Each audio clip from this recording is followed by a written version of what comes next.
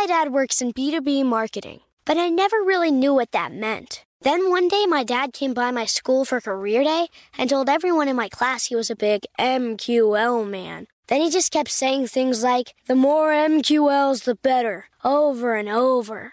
My friends still laugh at me to this day.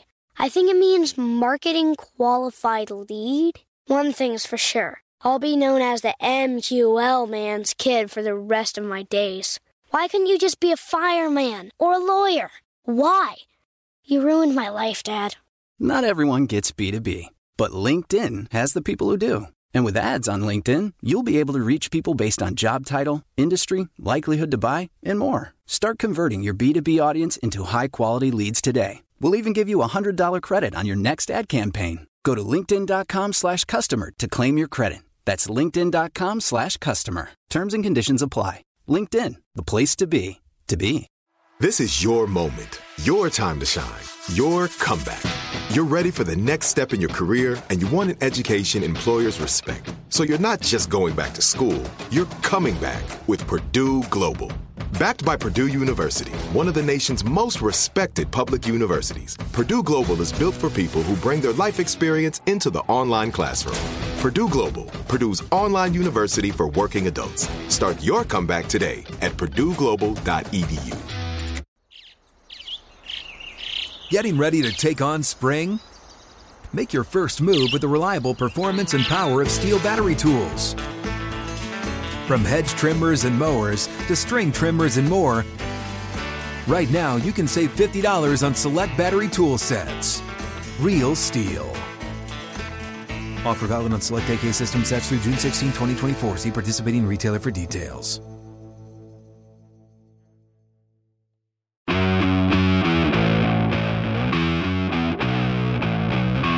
You're listening to Studio 22. Welcome to Studio 22. I'm Brock O'Hearn. I'm here with my co-host, Will Meldman, and we are sitting with the legendary Pierson Fodé, actor, stud, fellow cute boy. Yeah. What's up, bro?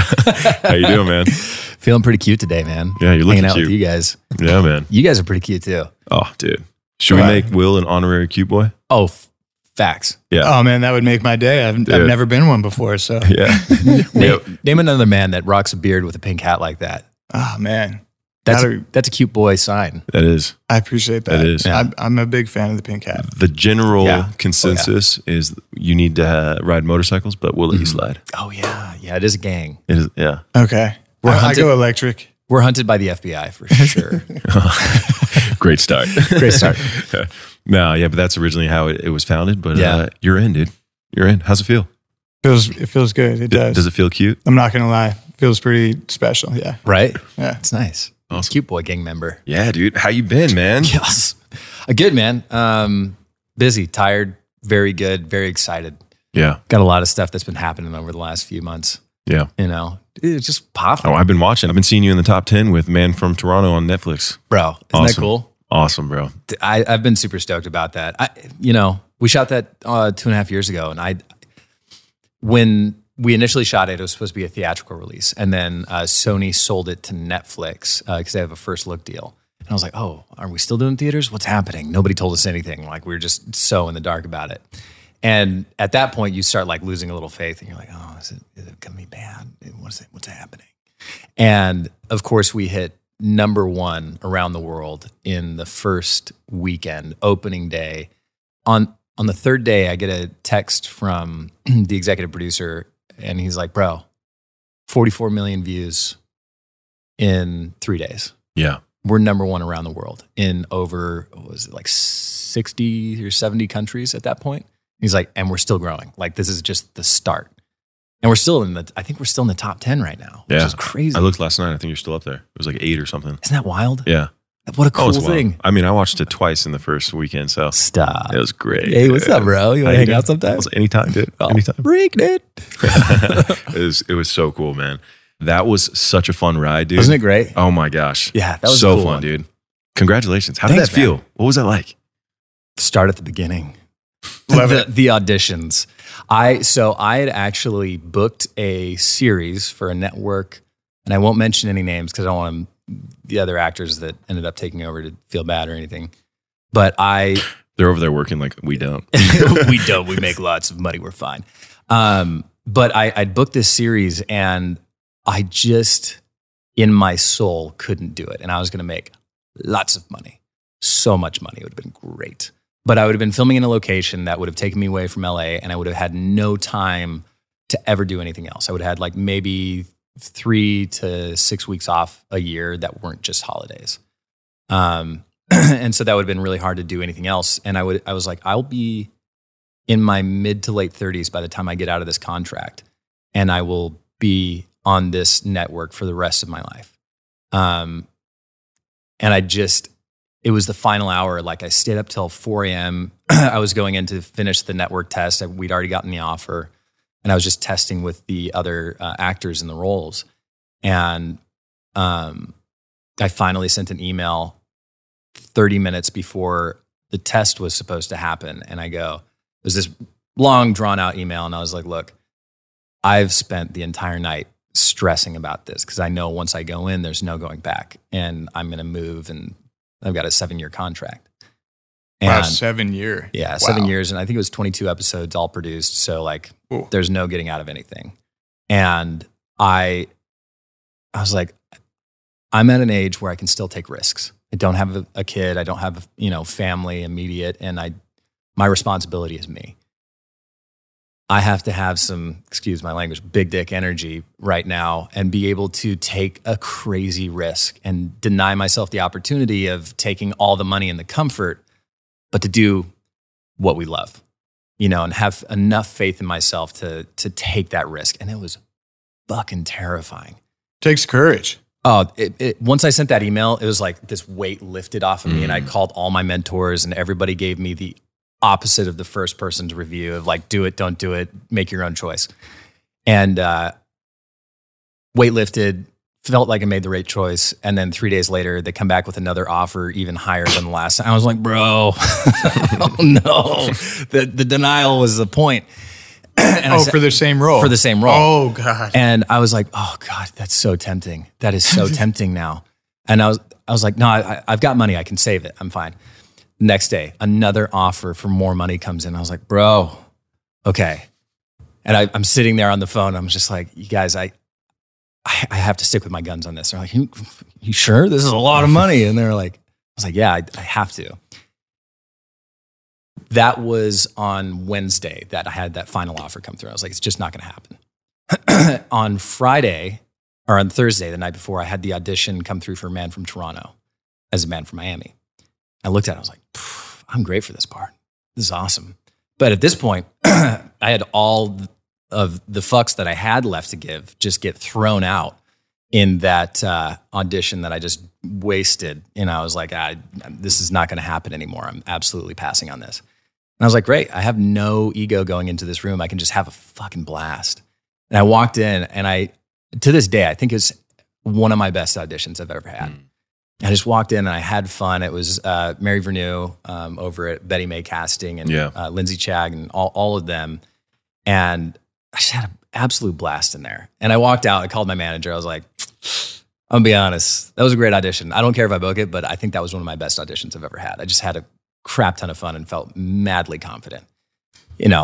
Cut to nothing happens. I'm testing for other shows and better shows that I was more aligned with. And I eventually got a call back 3 or 4 weeks later and they're like, oh, your tape went up to producers. Then it went to directors.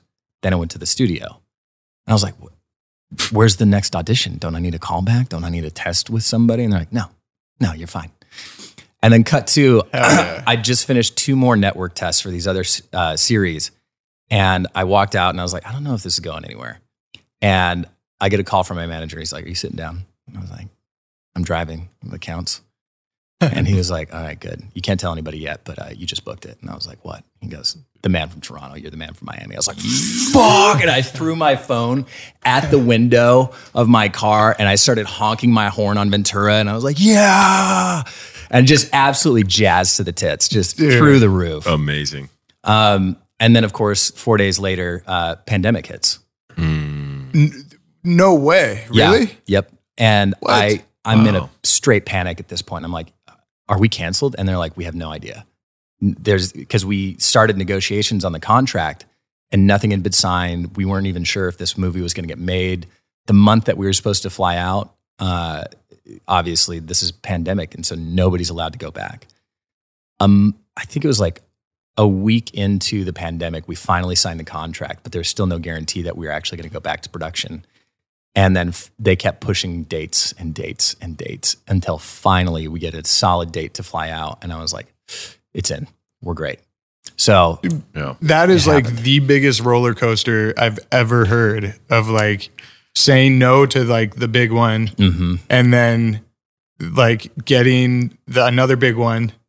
Like, and nothing happening, and then suddenly the global shutdown. And then the global shutdown. Yeah, exactly. I sent, my manager and I were sending back memes that we were making of like, book's the biggest project of his life. Global pandemic. Right. Was supposed to be star. Yeah. Homeless. But it worked out. Yeah, dude. And it's awesome that it did, because you had such a fun, dude. That was probably some of the most fun action.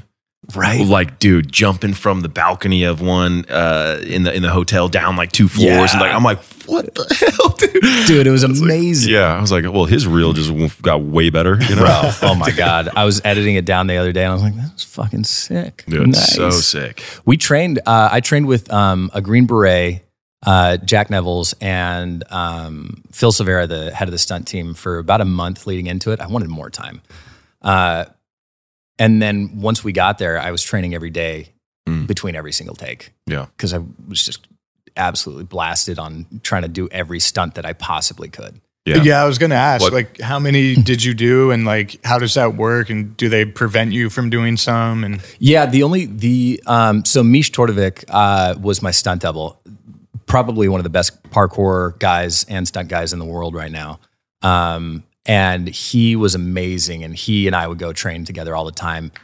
I think I probably sent about 95% of all of my stunts.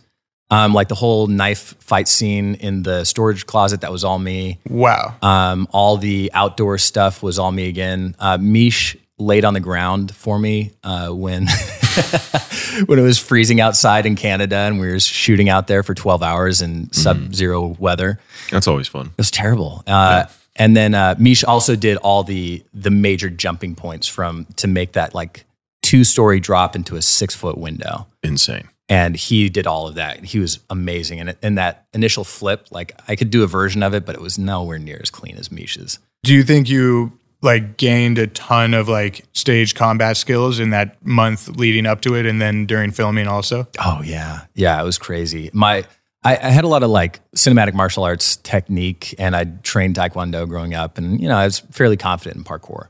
But as soon as I started training with those guys, I realized I knew absolutely nothing. Yeah. Well, you're already athletic from the get-go, just being you. And then I remember you, like, can you do backflip right off the bat? Yeah. But I saw, what's that flip called? I think I saw you just post it like this last week or something. It was like the spinning. Oh, I think it was a 720 or 900 cork. Yeah. So it's a backflip with 2 or 3 spins in the middle. Yeah. Insane. I know the names. It was fun. Skateboarding and snowboarding and wakeboarding and all that. So I know like some of the basic names. Basic moments. But I'd love like the 920 corkscrew Superman, Dude, it's great. Yeah. When you're doing that stuff too, it feels like you're either going to break your neck or absolutely have the best time of your life. Yeah. And I think that's where like the flow state starts to happen. Yeah. Like perfect adrenaline, dopamine. It's happening right now. Yeah, dude, it's a muscle. It's something that you keep working out over and over. You're going to get it more dialed, and it's literally coming across. Dude, there was not a single flaw that I saw in the film. Ah, dude, thanks. Crushed it, dude. Thanks, yeah. Man. I appreciate it was that. so fun. And 95%. Yeah. That's incredible. Yeah. Well, and you see it too. There's a ton of action, dude. And he pops up nonstop the whole time, looking good in the suit, dude. Got the golf club, the whole night. It's awesome. By the way, when I auditioned for that, my character had his intro scene and then dies off after the next scene. No way. Yeah. No way. And so by the time we'd finished shooting, I was in till the end of the movie and don't technically die. And I was like, what a great rewrite that I just got out here. This is awesome. Okay. Sequel. I'm just saying, hey, what's up, guys? Netflix, what are you doing? You want to hang out sometime? Ow. But how great is that idea, too, if you think about it, is The Man from Toronto.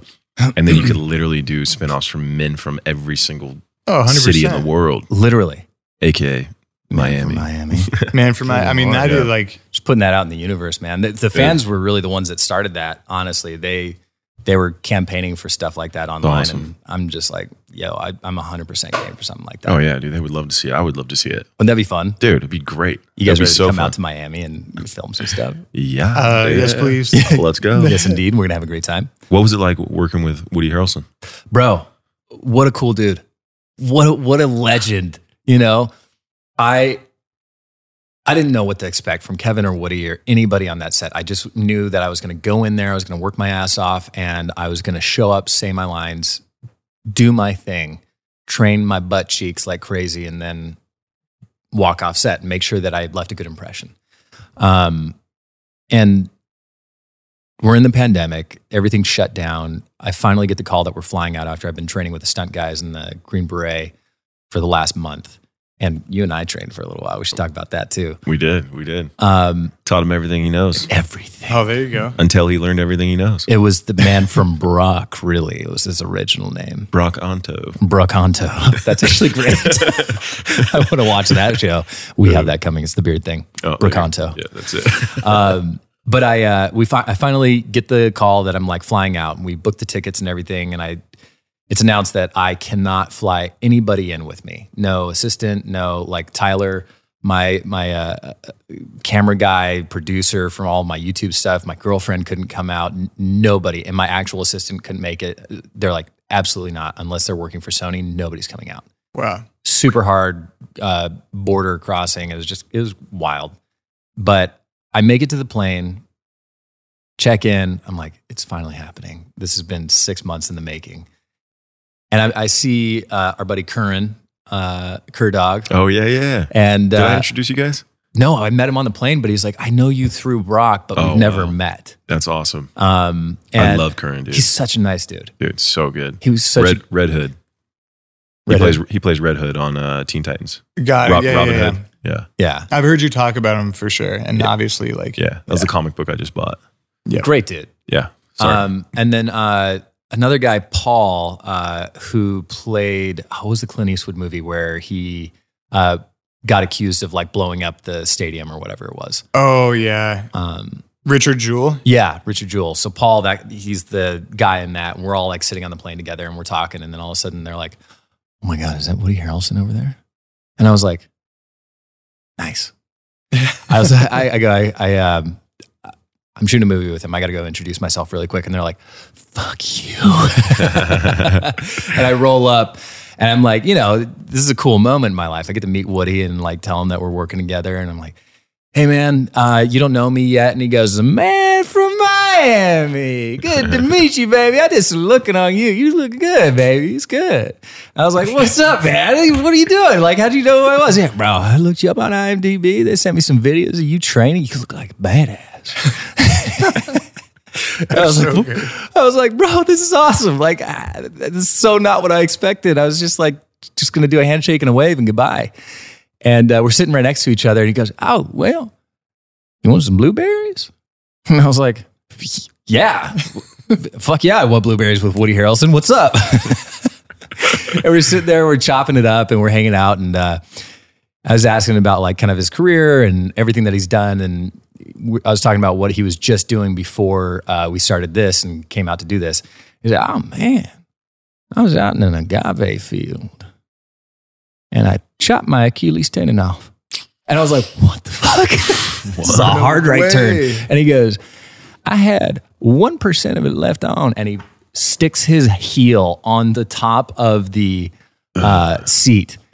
And the back of his ankle is completely just shredded from one of the agave cutter axes. No. And there's stitches going all the way around. And he's like, and it's swollen and it's fresh. This was like 3 days ago. God. He's like, I just got out of surgery and they just put me back together.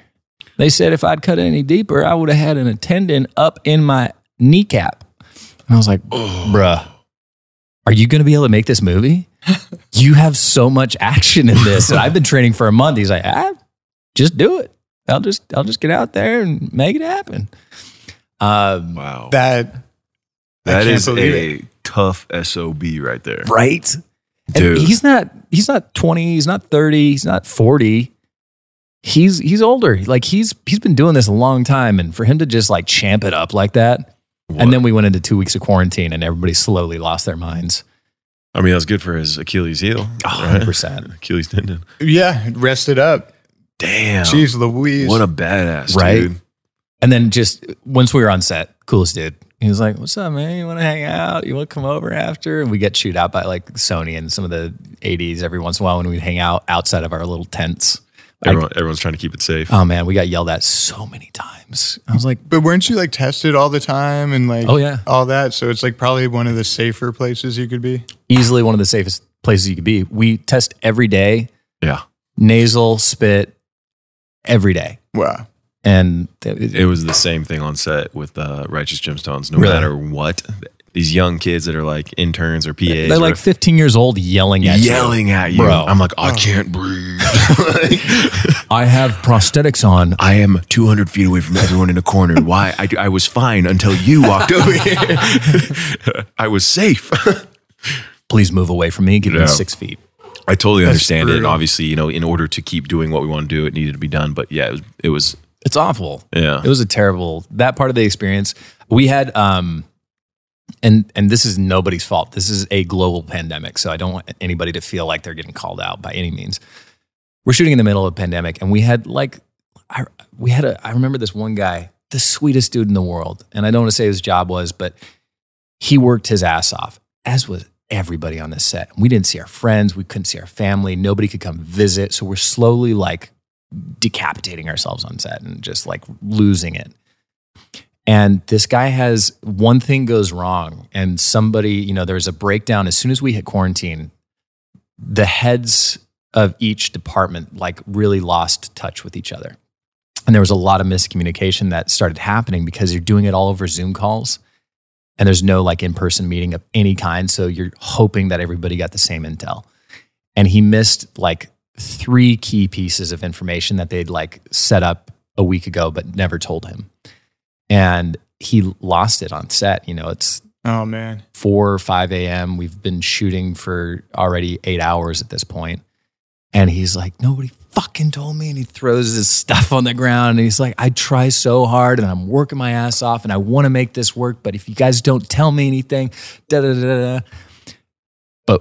half the crew knew, half the crew didn't. And it was one of those moments where you're like, this is a pandemic. This is hard. Yeah. This is a rough experience, no matter how hard we're working on one of these little things. And well, it was not little. It was a lot of money, but it's one of those stressful moments where you're like, but then Woody came on right after that and was like, what's up, guys? What are we doing?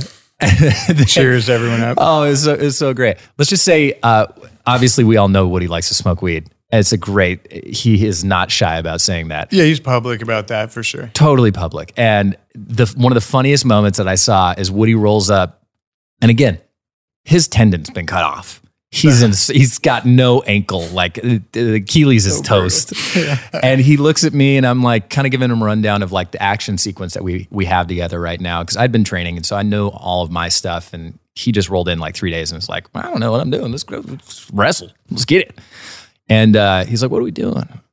And I was like, oh, we got this whole chase sequence. And this is the diving over the edges and like all the major parkour stuff in the atrium. And he goes, wow.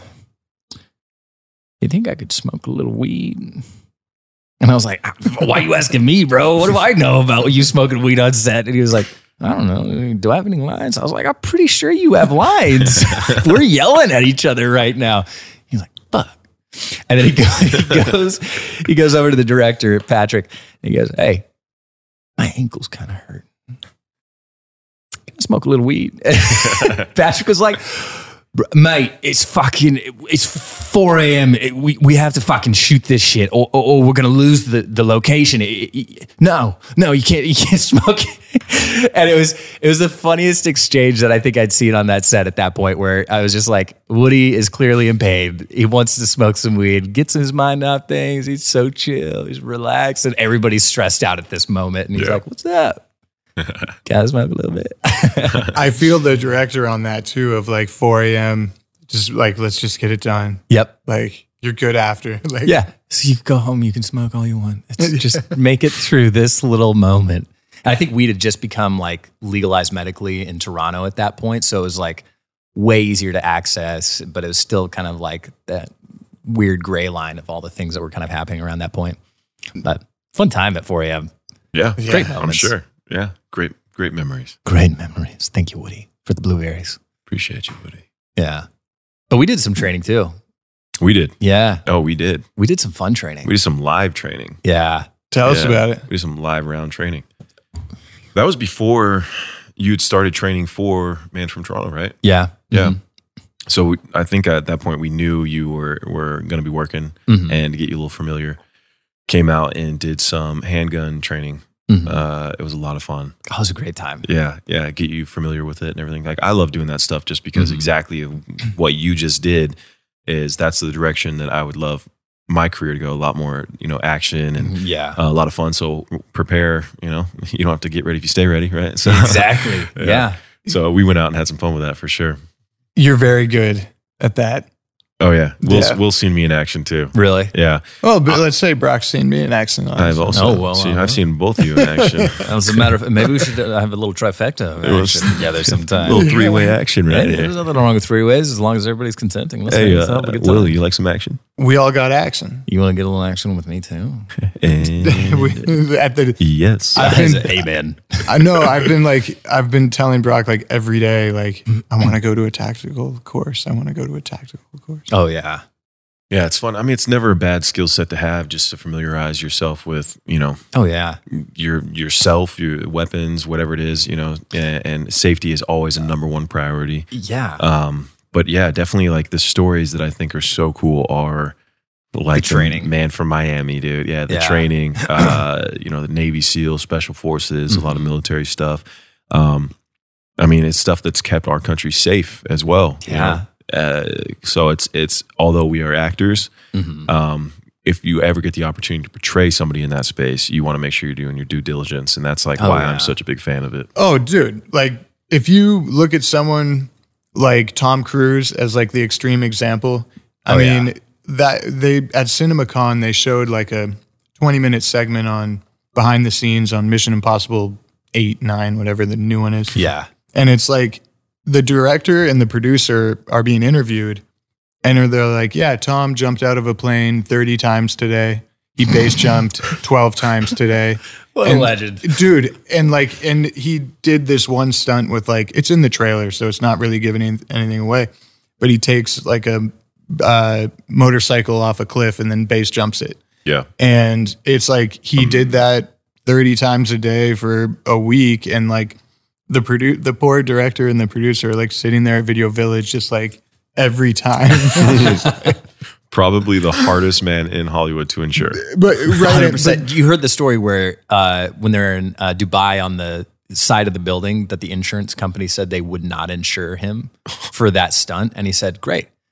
And then he fired him, and then found insurance that would cover him. Well, to like That's touch amazing. on That's that, legendary. Dude. 100%. But like my reason I brought that up is like actors that do that training, like you on the film and like Brock has in the past, like that's real training.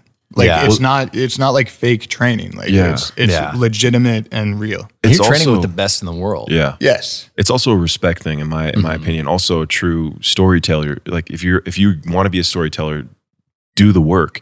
Yeah. And I have so many friends, family that are in the military, friends in police force, and everything across the board. And I sit there and I've watched films with them. I've watched shows with them. And the second something goes wrong, it's like, what are these idiots doing with this?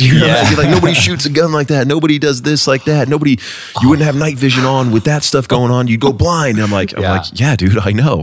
They don't, but like I know. And so it takes you out of it. And then especially if you're trying to garner that audience and cater that audience, you're doing yourself a disservice because you're literally shooting yourself in the foot, for lack of a better term. Quite literally. Yeah. Like no, that was like perfect. Literally. Yeah.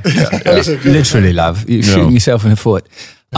Dude, just to say exactly what is not believable on screen and compliment that, I shot this movie. I won't say which one it is, but it's going to come out soon.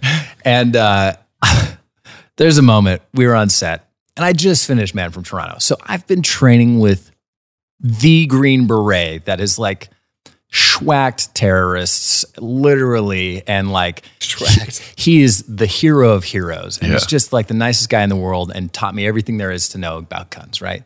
I come off this and I do this other project and we're on set and everybody comes around and the art director or set deck, I forget who it was, they had a gun, right? It was a fake. It wasn't real. There's no bullets that could ever come out of it. But they decide to try and put bullets in. And it's a Glock, right? That's the shape that it's in. And a little airsoft cartridge comes out the bottom and they're like, okay, so just like load the bullets. And they're telling my co-star to load the bullets.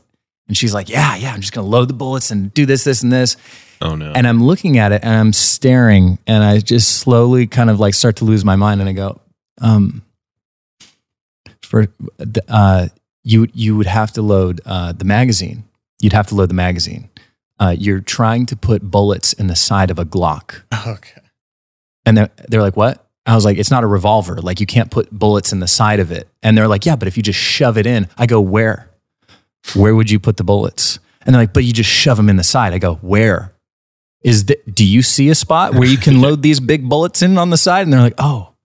I go, you have to take the magazine out. And they're like, yeah, but it's going to take too long. I go, then don't load the bullets in the frame. Exactly. Don't do that. Just pretend it's already loaded. I was like, or do it off frame. Yeah. And they were like, and I go, also, nobody's talking about gun safety right now. We should probably have a little meeting really quick. Is this a live gun? Because I haven't seen the inside of it. And then we finally go over some gun safety. And then like they try and load it. And I literally had to say, I was like, hey, we have to stop. We have to stop shooting right now. You can't load bullets in a Glock into the side of it. You have to take out the magazine and load them into the magazine. And they're like, yeah, but wouldn't it just be kind of fun to see? I go, no. Literally not a single person is going to understand what's happening right now. Right. Zero fun. And I was like, you're going to have to cut this entire scene out of the movie. By the way, that's hard to do too. Yeah. Like loading the magazine's hard. Your fingers feel like crap after It hurts. Yeah. I did one day at a tactical training course. I did 800 in one day, 45 rounds. My thumb was peeling off, dude. Dude, you must have had the craziest blister on your finger. It literally all my skin peeled off. And I was like, and then I saw my uncle the next day who I was with, and he had like already day one Band-Aid on there. Nice. Because he knew, he'd been there before. I was like, thanks for the warning, bro. Thanks for the heads up. But it is that, you can put one in maybe in the chamber if there's not one in there. Right. But that's what I'm saying. It takes you out of it, dude. It totally does. And that's not even from somebody that knew, like, I'm proficient in guns. But even if I didn't know, I would be like, what's wrong with this? So I had the same exact experience on a different set, but with poker. And I'm sitting there, not one single, and I like poker, dude. It's a fun game to watch. I used to watch it with my uncle when I was growing up. He didn't even gamble, but he was a fan of, because it's a great game, but also there's a chance if you're intelligent, to learn more about the odds, and it goes on and on. Anyways, you make money. Exactly, fun game. And I sat down on this set, right, and I'm helping a friend out, and we're having a good time, and I look around, and I'm like, who's setting this up? Because everyone's got cards in their hands, and that could be anything. Some of them, they're holding 7 cards. Some of them, I'm like, yo, this is 5-card Texas Hold'em. What are we doing here? Everyone has their own colored chips in their own pile. So I was like, that's not how you play. You've got different chips that represent different numbers, Right. We need to have evenly split I pots. want blue, or whatever. you have red. Exactly. And I'm like, does anyone in here play poker? I had to literally and they wanted to play the game down. No one knew how to play it. So they wanted it to be in the scene to equal this one person winning. I was like, I had to literally set up every single deck so that it was perfectly lined up for everyone, to do the order that they wanted. And I had to fix it. I was like, dude, that's not how this works. I just want to know, where did the breakdown happen where they're like, this seems like a good idea. I don't know anything about it. That's great. We should put it in. I don't know, dude. It's the idea of it is cool, right? But then the execution is, you have to be able to execute. You got to be able to make it work. Otherwise, it's not believable. Then what are we doing? Mm-hmm. Yeah, we're playing make-believe, but we're trying to make you believe the story. Yeah, if you can't suspend disbelief as the audience member because the bullets are being loaded from heaven Can you- and poker is being played with 40,000 different chips. Dude, we should recreate a scene one day where it's like everything you could do wrong. We do it in one, Setting it up. playing So terrible fun. poker, loading guns, doing like like just everything. You drink milk instead of water, but you throw it off to the side and you're like, I forgot how my mouth works again. Just lots of options here. Lots of options. We just keep going. The Dumb and Dumber. That's the Dumb and Dumber. Throwing the salt over the shoulder. Yeah. Well, I actually wanted to piggyback off of what you said about training and doing it justice. And like, you know, we're representing people in film oftentimes that are like real in some form or fashion, or we're representing their profession in some form or fashion. And it's acting. You know, it's all make-believe. We're all here, we're telling stories, and I'm not really an assassin. I'm not really any of these people. It's made up. But I want to be able to have a moment where people believe that I am the man from Miami on screen, where I'm so proficient in my gun handling skills and my beating somebody to death with a golf club skills and knife skills that they're like, yeah, that guy, I would be afraid to get stabbed by him. That'd be a stressful moment. Yeah. But that heightens the scene. That heightens the Totally. story, and then it makes it more engaging, more entertaining. Mm-hmm. If you lose that, and it's like this guy's flopping around a knife, and he doesn't look like he knows what he's doing, then I'm not Yeah. really intimidated. You know, 100%. I want to feel scared. Yeah. Well, I trained with Jack Nevels, right? So he's a Green Beret, tactical sniper, medic. Just the dude is, Badass. oh my God. Shout out to Jack. Jack, what's up, baby? And Phil Silvera, who coordinated me with Jack, and he's the second unit director and stunt coordinator on Man from Toronto. Micah and Tony. I mean, all of these guys were amazing. And Jack was essentially who I modeled everything about the Man from Miami off of, as far as his proficiency and his skill sets. Smart. It made it so much easier. It was like no acting necessary. I just follow and do exactly what Jack does. And Jack's the real fucking deal. Like he's I wish I could tell the stories that he's told, but like there's moments in history that he was a part of and making sure that bad things didn't happen. And also, like, it's very easy to believe that like Netflix would get one of the top people. Oh, right? yeah. Like, yeah. Yeah, 100%. And we're sitting there on set, and I actually did the Myers-Briggs Myers-Briggs. words. Tell Oh, me you more were about talking about Myers-Briggs. Myers-Briggs. Yeah. I did we the talked about it. Yeah. I did the Myers-Briggs test with him. I've done that for myself, but I was like, Jack, let's do this together. I'm doing it from like a storytelling perspective, but I want you to help me answer these questions from a perspective of if you were this guy in a bad version of it, like the worst sociopathic version of yourself. Yeah. And so we went through and did it, and like, oh my God, it was so crazy. Like some of the answers that we came up with was so much fun, and the backstory, and then getting into it, and then finally leveraging that into my fighting style and working with Phil on my fighting style and Patrick Hughes. And they're like, I've informed the character's different style of fighting into being really like brutal and savage, and like opening with the golf sequence rather than initially it was like a shot. We shoot somebody from a distance. Oh, wow. Then it turned into let's beat somebody to death with a golf club to show how crazy and psychotic this character is, and then shoot somebody that's sprinted down the field about a quarter mile.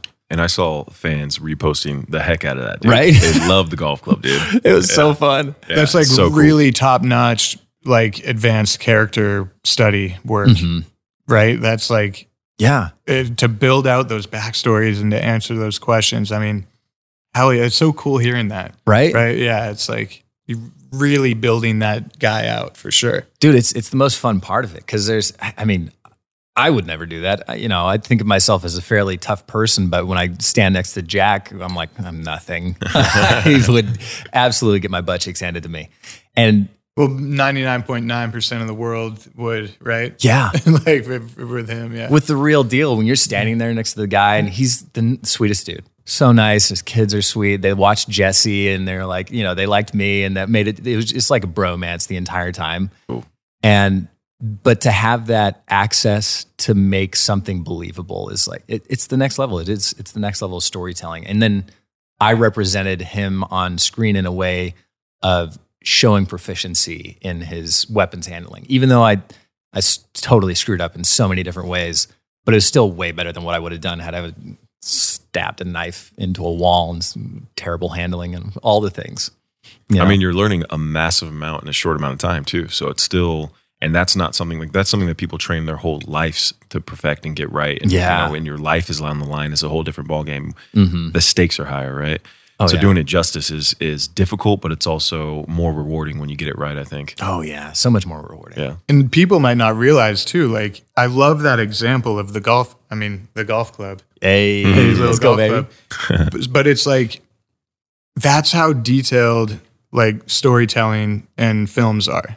Every single frame, there has to be a reason why things happen the way they do. Yeah. And I love how you said proficiency with the weapons, because it's like, that's what makes it believable. Yeah. And like adding the golf club in, it even comes down to like, do you swing it sidearm or do you swing it over top, right? Yeah. Like that's how detailed you can get with character studies and planning a shot.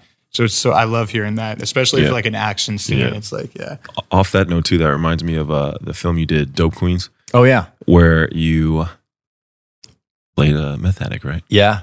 Tell me what it was like losing that weight, because it was crazy to watch you do it. Yeah. That was one of the more brutal weight and body transformations that I've ever done. I would say amongst the worst. I put on 45 pounds for a football roll one time, and that was hard. It was stressful, and I was sweating every time I'd eat. And now this was the exact opposite, where I went from 215 pounds to 167 pounds in about 3.5 weeks. That's 6'5"? Yeah. Wow. Not great for the kidneys, I'm sure. I'm sure I've got some sort of problem. I pretended in my head, I was like, I'm doing this the right way. It's fasting. I'm creating autophagy and hormesis inside of my body, and I'm going to live forever. I'm going to live forever. I'm pretty sure I actually shaved off years of my life doing it. Cut to you on the treadmill. I'm dying. I'm slowly dying. So I was shooting another movie at the time that I had booked this one. And so I had a 2-day gap between wrapping that movie and then flying out to start shooting this one. And I started calorie restriction on the last week of that movie. And then as soon as I had that turnaround, I stopped eating entirely for 4 days. And I went strictly to cardio and would only drink black coffee and green tea. Wow. And I would run for 2 hours in the morning, go to rehearsal, and then 2 hours at night and do a fitting. Were you doing those in like sweatsuits too? Dude. Yeah, sweatsuits. And I dropped about 15 to 20 pounds ish in that week window. I need to get on that program. Oh, it was so terrible. But I wouldn't be able to run 2 hours if I didn't eat the day before. I've never felt the mental fatigue that I felt when I was like that. It was a very strange feeling, because probably really, really terrible for my body. But like Saxon would call me, and she's wanting to like talk and catch up, and I wanted to too, but I was so irritable and could barely hold a conversation. And I remember I'd be on the Stairmaster or the elliptical, and I'd literally be hanging my head off to the side and I'd feel my legs moving. Yeah. And I would just do this for 2 hours, and she'd call and she's like, "Are you okay?" And I was like, "No, I'm not. I can't use words anymore." And then we got to the first day of shooting, and they're like, "You look like you've been doing so much meth." And I was like, "Yeah, thank you." It probably would have been easier. Honestly, I should have just done that, because it was so insanely difficult. And then for the rest of the movie, I continued to lose weight. And I would eat either I would have a quarter cup of lettuce with apple cider vinegar and salt throughout the day, or I would have some seaweed. Could you not do like just chicken breast? Like, it's too many calories. Really? Yeah. And I didn't eat. That's gnarly. For like, I think it was like almost 2 weeks into the shoot. I didn't have like any protein or anything like that, because I was still like, I went from 215, but I was at 190 by the time we were almost about to shoot. And I was like, I gotta get down under 170. So I made it to 167 by the end of the shoot. I just stopped keeping track. Dude. It felt terrible. It sounds a lot better than what, like, Rob McElhenney from It's Always Sunny in Philadelphia. Have you seen that show? Oh, yeah. So like, I love the article with him. He's like, how did you gain weight? Well, I ate pizza and M&Ms and Butterfingers. And it's just like, I got fat. Like, I just 100%. Ate. And then, but he didn't like lose it at that rate, obviously. But like that, I mean, dude, that's like Christian Bale and Machinist. Leto. Yeah. All those guys. I mean, that's like some top notch. Matthew McConaughey. Yeah. McConaughey, another good one. Yeah. I literally watched all their interviews, especially when I felt like giving up.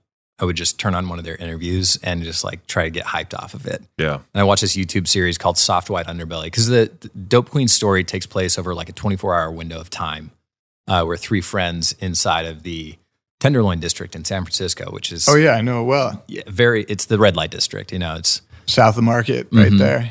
And they're essentially flipping tricks for drugs, and it just absolutely derails into this crazy scenario. And I don't want to give away the ending or anything like that, but this is a real story. It was based on real people, and it was my character was based on the director. And there's a lot of things like told for fictional purposes. What time period? 2000 and I want to say like 5 or 6 or 7. Okay, so that was like the year I moved out of San Francisco, basically. Oh, really? Wow. Yeah, I lived there from 90 to 2004. Wow. You might have seen grade school, middle school. Might have seen the director walking around. Honestly, yeah. Very well could have. Dude, yeah, that's not right. Because the Tenderloin, like, I don't know if people know, it's like literally a part of like the main part of the city. Mm-hmm. And it's, you'd be Union Square and then take a wrong turn and you're in it. Yeah. It's And you've got prostitutes walking the street. And they're, by the way, they were super nice. We shot in the Tenderloin. You guys shot, you shot in the Tenderloin? Oh, yeah. Wow. In the exact places that all these events actually took place. Wow. And we took over an old, I think it was like a, kind of like a drag queen bar. It was like 3 or 4 stories tall, and it was amazing. So there's so much history and like love put into this project. And just to have that opportunity to go back there and then like actually connect. He was like, oh yeah, I remember that person. Like we hung out that one time and they're still here. It's crazy. It's, wow. It's an amazing story, and his journey to being who he is now, successful and fantastic and a great person. And not saying he wasn't back then, but like he went through a really dark night of the soul trying to figure himself out. Literally first day, I show up on set, a guy that's strung out coming off of a bender, rolls up on set, pulls a pen out of his pocket and starts trying to like stab people on set. And like security like walked over and tried to like manage him off, and he like came towards me, and I was like, I grabbed everybody. I was like, all right, we gotta take a quick break because like I think we got to figure out this scenario of people trying to stab us in the middle of shooting something. Yeah, we got something going on. Yeah, we got to figure this out a little bit. And then like I'm rolling down the street asking him questions about his life and like talking about it with him, and informing some of the character. Again, it's fictionalized versions of these stories, and we were rolling past, about to grab some food down the street, and then all of a sudden, some guy sprints out of a mom and pop shop, holding a wallet, a bag, and a bunch of shit that he just stole. And he pushes out, like 2 dudes fall over on the side of the street. A lady's like running after him, screaming, and the rest of the world just keeps going with their life. And I look, and I'm like, bro, what's happening? The cops look over. Take a breath. They kind of walk over to the lady. They like take her information and then walk away. Didn't try to chase the guy down or anything. But I was talking to him. I was like, bro, like what just like, how did nobody try and stop that? He's like, you got to understand, out here is a different part of the world. Yeah. Where, because people are literally shooting up with like copious amounts of like speed and everything else. Right there. Right on the street. And you're crossing over like a needle, or a guy that's literally got a needle in his arm. And he's like, can you see what's happening around you? He's like, so this is a world of its own. And those cops aren't necessarily doing the wrong thing by not chasing him. But you've got to know that like, if they chase him, there's another guy right here that's shooting up that might pull a knife and try to stab this lady really quick. Yeah. There's so many crazy scenarios where they have to make decisions based on these specific scenarios. Well, I'm glad that part of the city is getting, a lot of awareness brought to it with the project, right? Yeah. I think it's really important to, raise awareness on those areas and, try to hopefully lead to change. Yeah. Well, and it's such a crucial part of like mental health and homelessness is like, that's a brutal process that I think, the government needs to step in and help these people in a huge way, where we've left a massive part of society to fend for themselves when mentally they're not hello. They're not like, Spencer. God damn it. They're not like, aware of the world around them in a way that they're coherent enough to take care of themselves or the people there or their family or their friends. So we need to like support that and grab them, and it's also just not safe. Like there could be like a little kid that's walking down the street and trips on a needle and boom, they've got whatever that person that just shot up has. A lot of work to be done. Yeah. But it starts with awareness with films like these, it's good. Create empathy, I think that's a big part of the storytelling process. Yeah. Acting is empathy, right? Yeah. We try anyways. Definitely try. Have either of you guys gone out for Walking Dead at any point? I went out for The Walking Dead in the past a long time ago, and the spin-off series. That was a while back. Mm-hmm. I like recently just got really into it. Mm-hmm. And like, it's, obviously it's like, I don't know how to describe it. Like I wouldn't put it on the level of like Breaking Bad. Yeah. Or like True Detective season 1, like we were talking about. Yeah. But it's still, I understand the appeal and why it got so big. And like, I never like cry during like movies or shows, but obviously I get emotional. I'm not a robot. Yeah. I'm just like not a big crier. Yeah. Like, unless it's like Gladiator or like exactly. The Patriot, yeah. Or anything with Mel Gibson, really. Yeah. Yeah. 100%. But like with that scene in season 3, it's like at the prison and have you guys seen it? Yeah. Yeah. So like when they lose the mom and they have to do the C-section and he like comes out with the baby and he like realizes what's happening. I'm like tearing up just thinking about it. I can't talk about it. But it was like, I just watched it this morning and I was like a wreck during that scene. Oh yeah. Like just broken. Yeah. Like absolutely. One of my favorite things about that show was I didn't know what it was when it first came out. Obviously, Walking Dead or whatever. Yeah. You get the gist of it. Mm-hmm. Yeah. But the way they started it, with him like passed out in this dystopian, destroyed society, he's just got his like revolver and he's like trying to figure out what's going on. And you're like, did this guy just wake up from a bomb, a coma? Like what just happened? And then they take you on this wild ride. Into Atlanta and like hiding under the tank and like so cool. So yeah, brilliant execution, especially in the first season. Saxon's little sister was in the first season. She was like the little girl that everybody wanted to kill, which was hilarious because like she's so sweet in real life, but in this show like people hated her. Wow, she was like a little sociopath, and then like you meet her in real life and she's just the sweetest thing and gets like random threats online. You're like, you were awful. I hated you. I'm acting. It's like Joffrey. It's acting. That's how you know they're a great actress. Yeah. Like that kid quit acting because of all the threats he got from Game of Thrones. No way. He quit, yeah. He, in his interviews, he seemed like the sweetest guy in the world. Dude, he seems so cool, man. Yeah. And that's what's crazy is like, imagine that. Like you're playing a character. You're so good at this character that people genuinely hate you. Yeah. It's acting. Like also, that is impressive. That's, you're good. Right. Yeah. Great villain. Absolutely. But it's sometimes the pressure of that is not worth, your daily life, doxing and the whole 9, you know what I mean? Getting just shit on online. People can get brutal. Yeah, it's rough. You got to have a thick skin, I think, if you really want to be in the public eye in any fashion, I think. Yeah. But, or if you don't, that's why TMZ exists and it's very entertaining, I think. It's extremely entertaining. Not that I find it entertaining. I'm just saying. I would never watch TMZ. It's on in the background. I'm sitting here on my phone.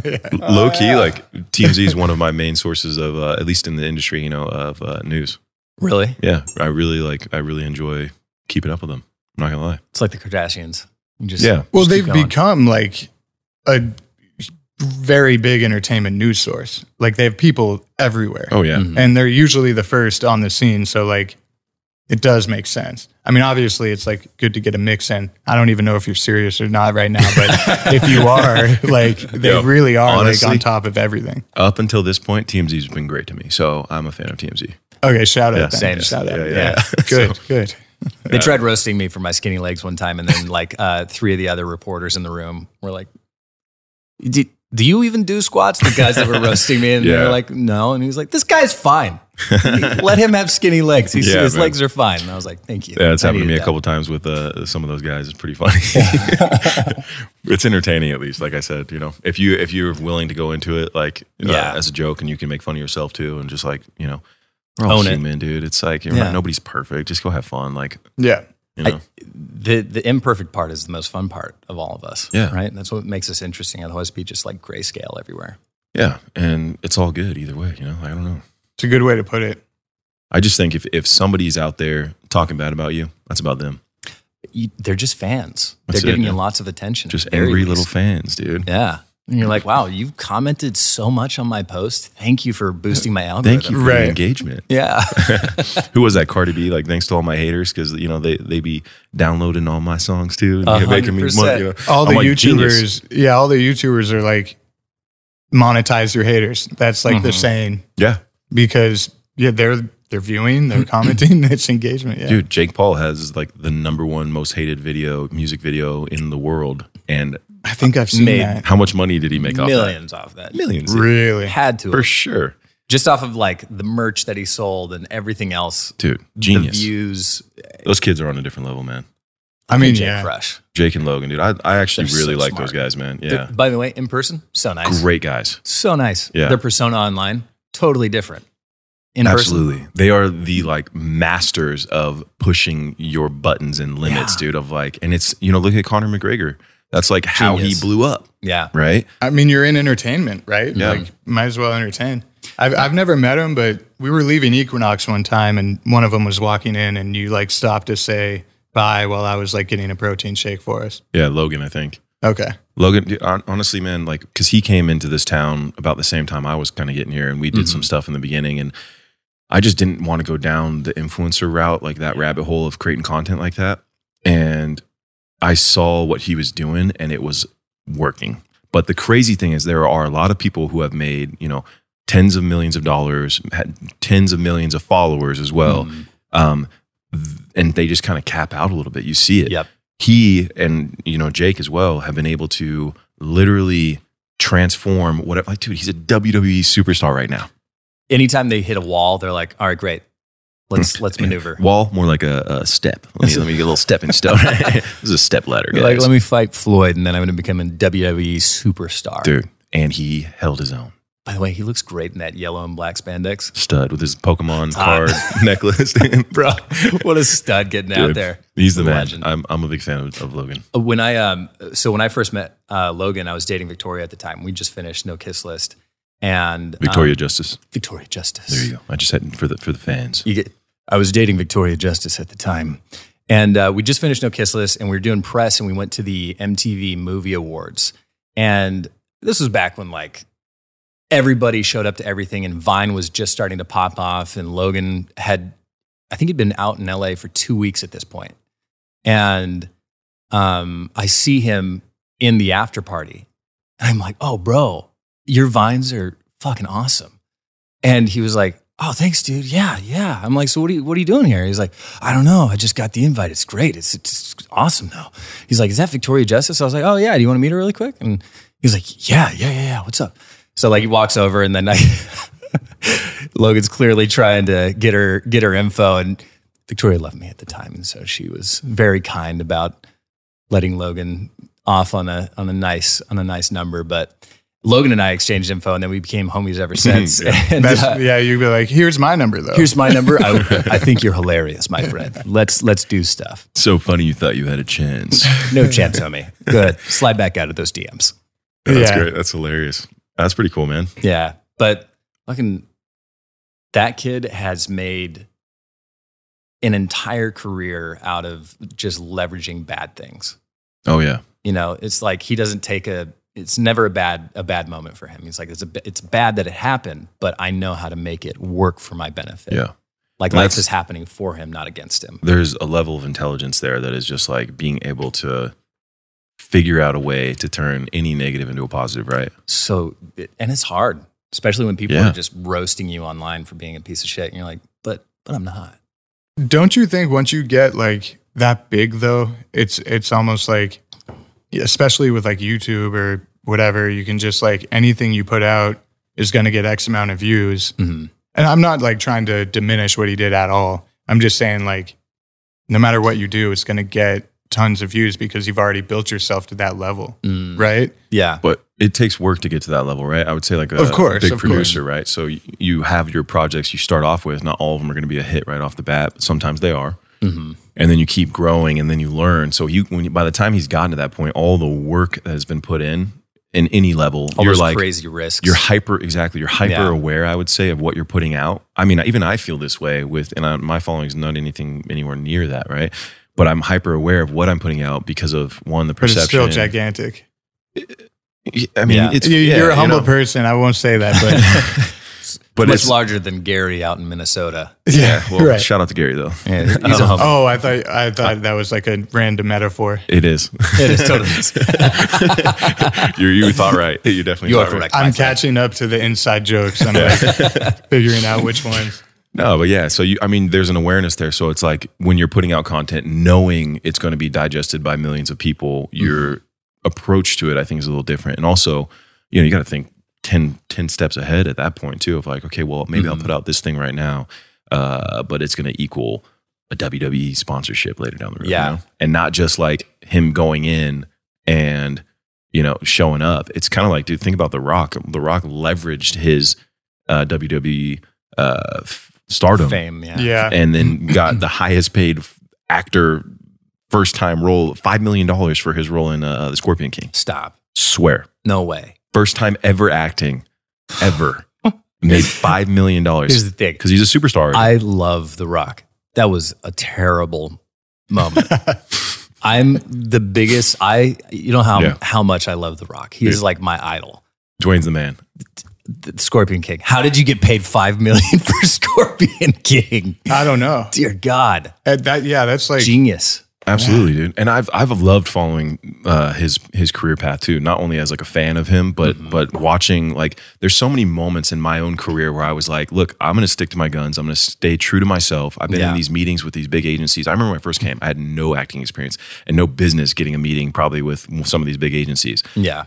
And I remember going in and they had like heads of every department, acting, television, TV, film, social media, like every commercial, everybody you could think of that was in there. And I go in, they're like, so where do you see yourself? And I was like, well, I think I want to be different, than everyone. But at the same time, like I love, The Rock's, career. And I love the way Mark Wahlberg does business. And I love the way Brad Pitt's image. Like I just had this whole thing planned out in my head, right? Mm-hmm. Laughed out of the room, dude. What? Laughed out of the room, right? And then flash forward, to like a year ago where I was like, dude, I'm all about staying true to myself, working my butt off and like doing everything it takes to make this happen. And then you hear someone like Dwayne Johnson who had the exact same experience. Yeah. And he's like, I'm going to be the highest paid actor in Hollywood. And then he went and did it. And so imagine, like, I'm like, well, at least I feel even more, even if I didn't know that, I have a confidence in myself of I'm willing to do all of the work it takes and make the sacrifices to get there. So at least I know that, right? Yeah. I believe in it. Doesn't mean it's going to happen. Doesn't mean it's going to come true, but I believe in it and I'm going to do everything in my power to get there. You know what I mean? Yeah. So seeing people that have gotten there and have similar experiences, it only fuels my fire, I think, even more. And, it's everybody gets told no. Mm-hmm. Everybody has bad days and, not everyone is where they want to be all the time. But at the same time, I think showing up with the gratitude that you even have the opportunity to wake up in the morning and then take it from there is kind of a really cool thing. What do you think the biggest no that either of you has taken? Ooh, biggest no. If you have it, I don't. Nobody tells me no. What are you talking about? F you guys. How about this? Like, I'll start small with something that happened recently. In order to make this comic, right? I had to reach out to literally about 100 artists. 99 of them are exclusive with Marvel or DC. There's like a huge monopoly on the top artists. And I found one that was like in between his contract, right? So I think that was more of like a crap load of no's in a row for the same thing. that ended up being one giant no process of like getting told no a million times and then finally finding one. So I think that's like the most recent one I can think of that is my best example of like, just stick with something. I mean, you know, I could have given up after 30 no's and been like, okay, I'm not going to find someone. Yeah. And I, you know, but yeah, go for it. Yeah. I mean, I don't really have a singular biggest no that I can think of. It is kind of what Will was saying. And that's this, I had this really awesome conversation with this guy yesterday at this event I was at. And we were just talking about mindset and, you know, what we did. The guy worked in a totally different space than I do. And he said, I heard this conversation one time. And it was a really cool way to look at it from this actor's perspective. He's like, you know, you get told no all the time, right? What if you started looking at it as I'm 25 no's away from that yes? I like that. Wouldn't you be rushing to get all those no's? You know, when you run out, like, yo, give me those 25 auditions right now because I'm going for that yes. You know what I mean? And it changes your perspective and the way that you approach things.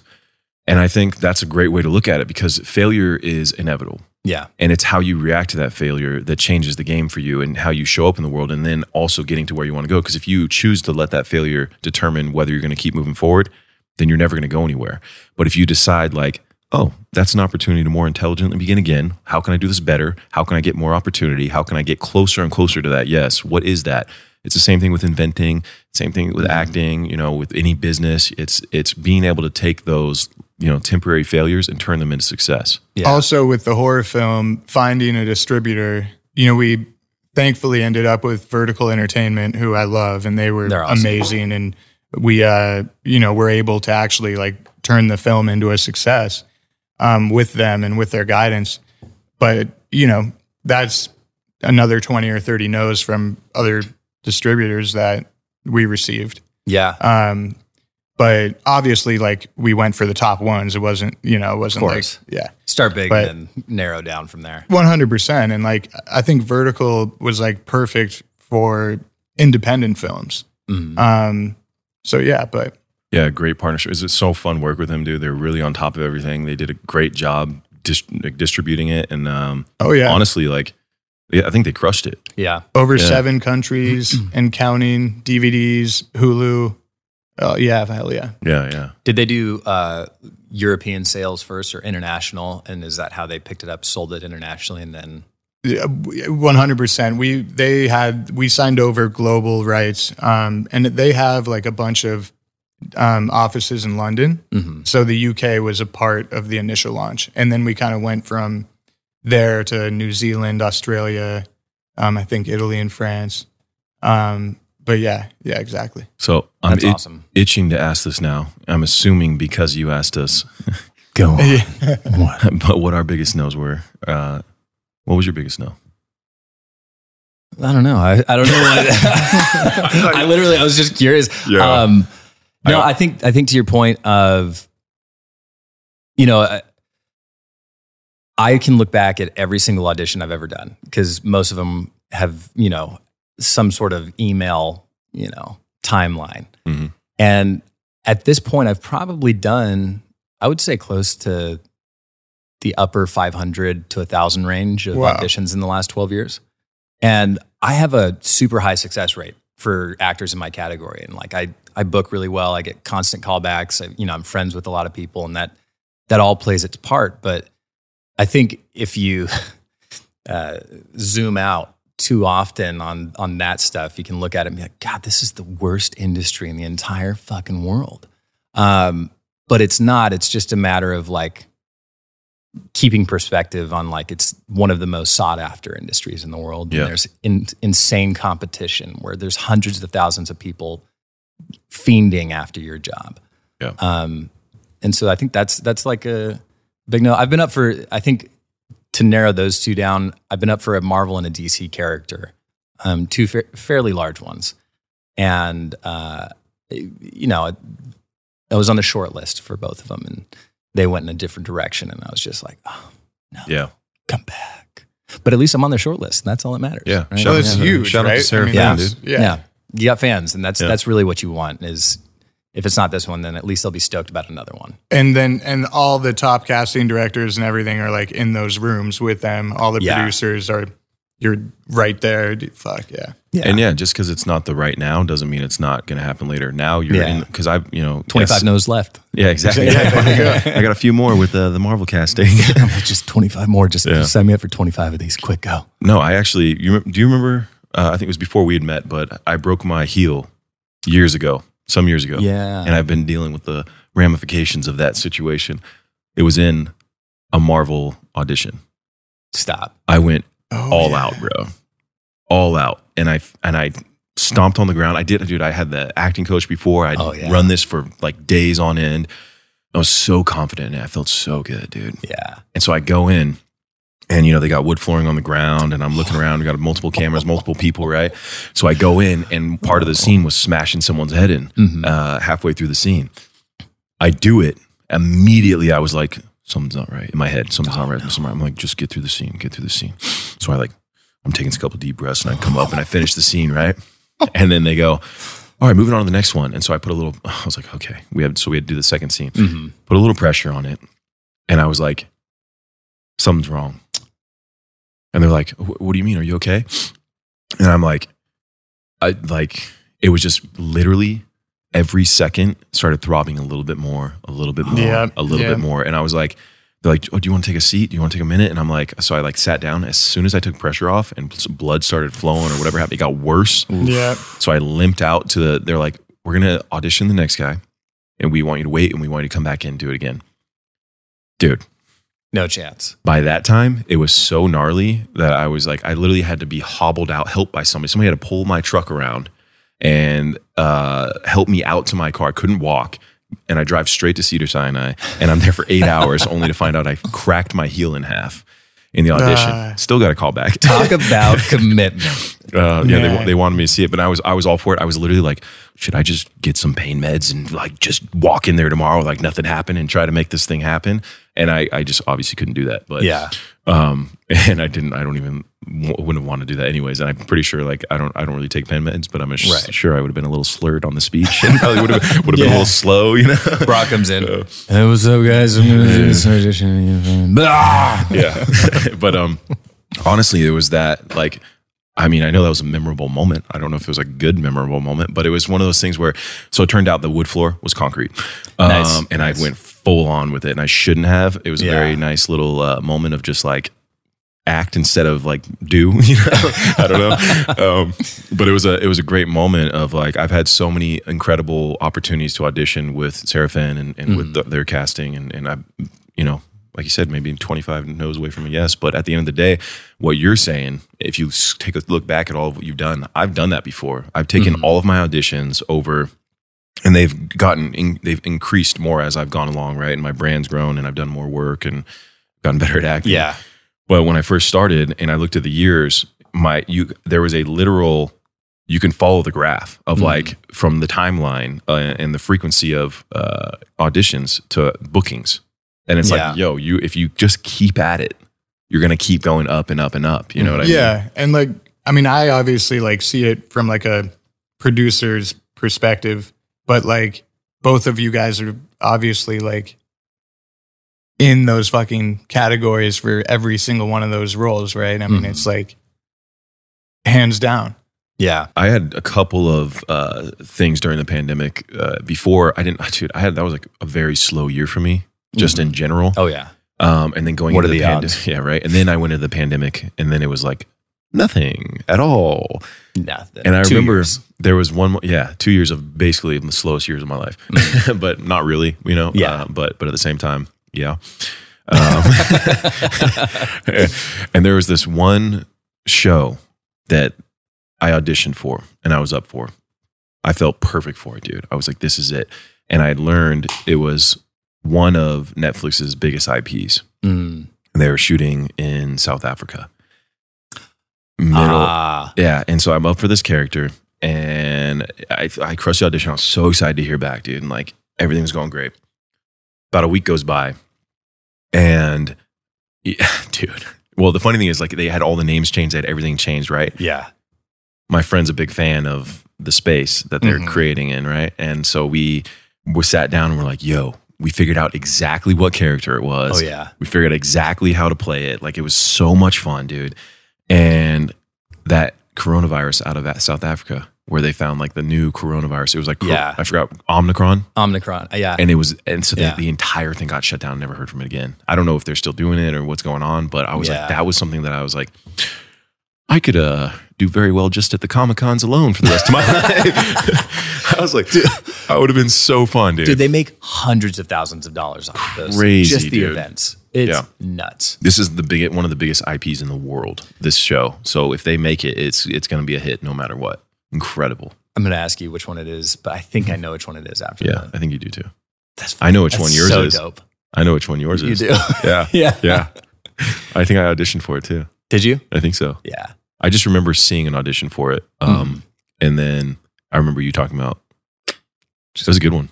It was good. It was a really good one. And the guy that's doing it's doing a great job. Yeah. I haven't seen it. You don't need to. It's not great. I didn't. I'm not in it. It's fine. Yeah. Whatever. Yeah. Well, I had a random question that I want to throw in. How much time did you spend on Animal Kingdom? I was there 1 day, 2 days, 3 days. Did you enjoy it? It was a great time. Yeah. Super easy set. Everybody's super nice. Actually, Ellen Barkin played the handler in The Man from Miami, who was also the mom on Animal Kingdom. Oh, wow. So it was a small world, and she was talking about that, and who would have known that like a year and a half later I'd be playing her son's character, his fling, I should say. Fuck buddy. That's incredible. Yeah. She's it was such incredible. a legend.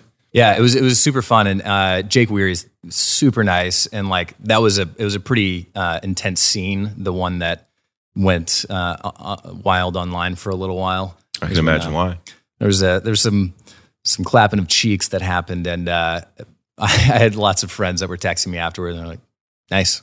Yeah. I was like, "Thank you." I did my best. It's kind of like my after Euphoria. Yeah, like, yeah, exactly. Yeah. Lots of people reposting your moment of just being totally naked on screen, and it's a great time. A lot of friends sending me hilarious videos, dude. It's great. All of my buddies loved it. Oh yeah, like just because they're like, it's hilarious. I was like, it was kind of supposed to be a serious scene. Yeah, but I was like, it's hilarious. It's hilarious. Like it's my buddy, awesome. dude, one of my buddies has a glass of wine, and it's the TV's behind him, right? And he's like, oh, he's just sitting there filming it while it's going down. He's just drinking the wine, enjoying his time, watching the show. I'm like, look at that strong staff in the screen here. That's impressive.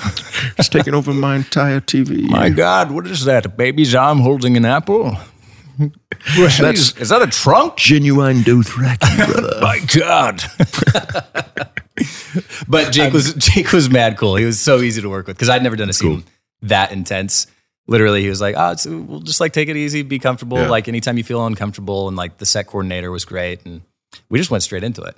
I always get people say like, and obviously you're in that space too, but they say I look like one of the brothers from Animal Kingdom. Yeah, so, yeah, you could totally I'm like, that for sure. Interesting. That'd be awesome. Get compared to stuff all the time. You know how that goes. I'm so significantly taller than Jake. Yeah, like on screen, we had to like adjust a lot of little things. And did you just call Jake little? No, Jake is a monster, and he's shredded, and he's handsome, and he's got a great beard. That's true. And that is true. It's strong stubble. But I was like, oh, I am. We would tower so much, like because you're an extra 2-3 inches taller than me. We're not too far off. Yeah, you're a tall dude. I'm not shredded. Small. I'm not short by any means. You're not small. Schmal. But it's always interesting trying to adjust the camera for height differences. Yeah. Oh yeah. I had the first show I ever did. There was my love interest, and she was like 5'4", bro.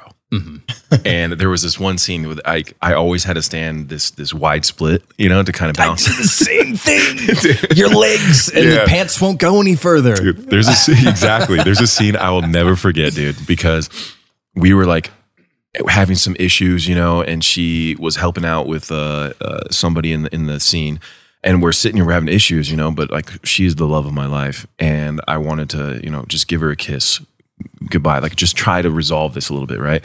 At the end of the scene, I'm supposed to kiss her, right? I know it is. I was standing there so long in that scene that I forgot I was doing it.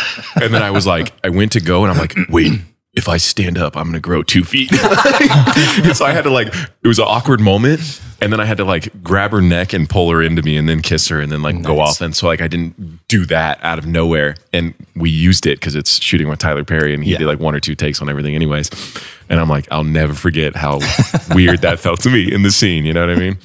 So funny. Tricks of the trade. Tricks of the trade. By the way, so many scenes that we shoot sitting, split-legged. They're on Apple boxes, but not like one, but like 2 or 3. I had one love interest and she said she was 5'1", she was 4'11". Oh gosh. And that's I was big. like, wow. Yeah. This is going to be difficult. Yeah. I love that for you. There's a film I have coming out on Netflix, I think later this year. They don't have a date yet, but it's called Players. And my scenes were with Gina Rodriguez. She's incredibly talented. She's awesome.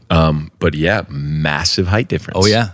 You know, and every time you got to like really figure out how to make it work. And it's very interesting, but you know, it plays and I think no matter what, it's a learning experience, but it's also funny. Yeah. Like they actually, this show I just shot recently, I don't think I can say what it is yet, but they put me on an Apple box for the first time in my entire life. Really? Yeah. Really? Because the set was a little bit higher, so they wanted to balance me out of where everyone else was standing. But so funny. And then he's like, I bet this never happened. I'm like, nope. Like, that's amazing. How was it? It was so strange. I've never been put on that. That's got to be the weirdest feeling. I mean, it was a half apple, but still. We've never, it's always splitting. It was a strange feeling. It felt very similar to me shaving my beard off completely. By the way, I felt naked. Handsome devil. God, likewise. I would so smooch that handsome face with that beard off or on, but my God, you are. We may book something that'll happen very, very soon. You guys should comment down below, but man, my God, that man is handsome either way. But when he shaved, I was like, it's a stud. When we were about to shoot a podcast, I'm like, who is the stranger walking into my...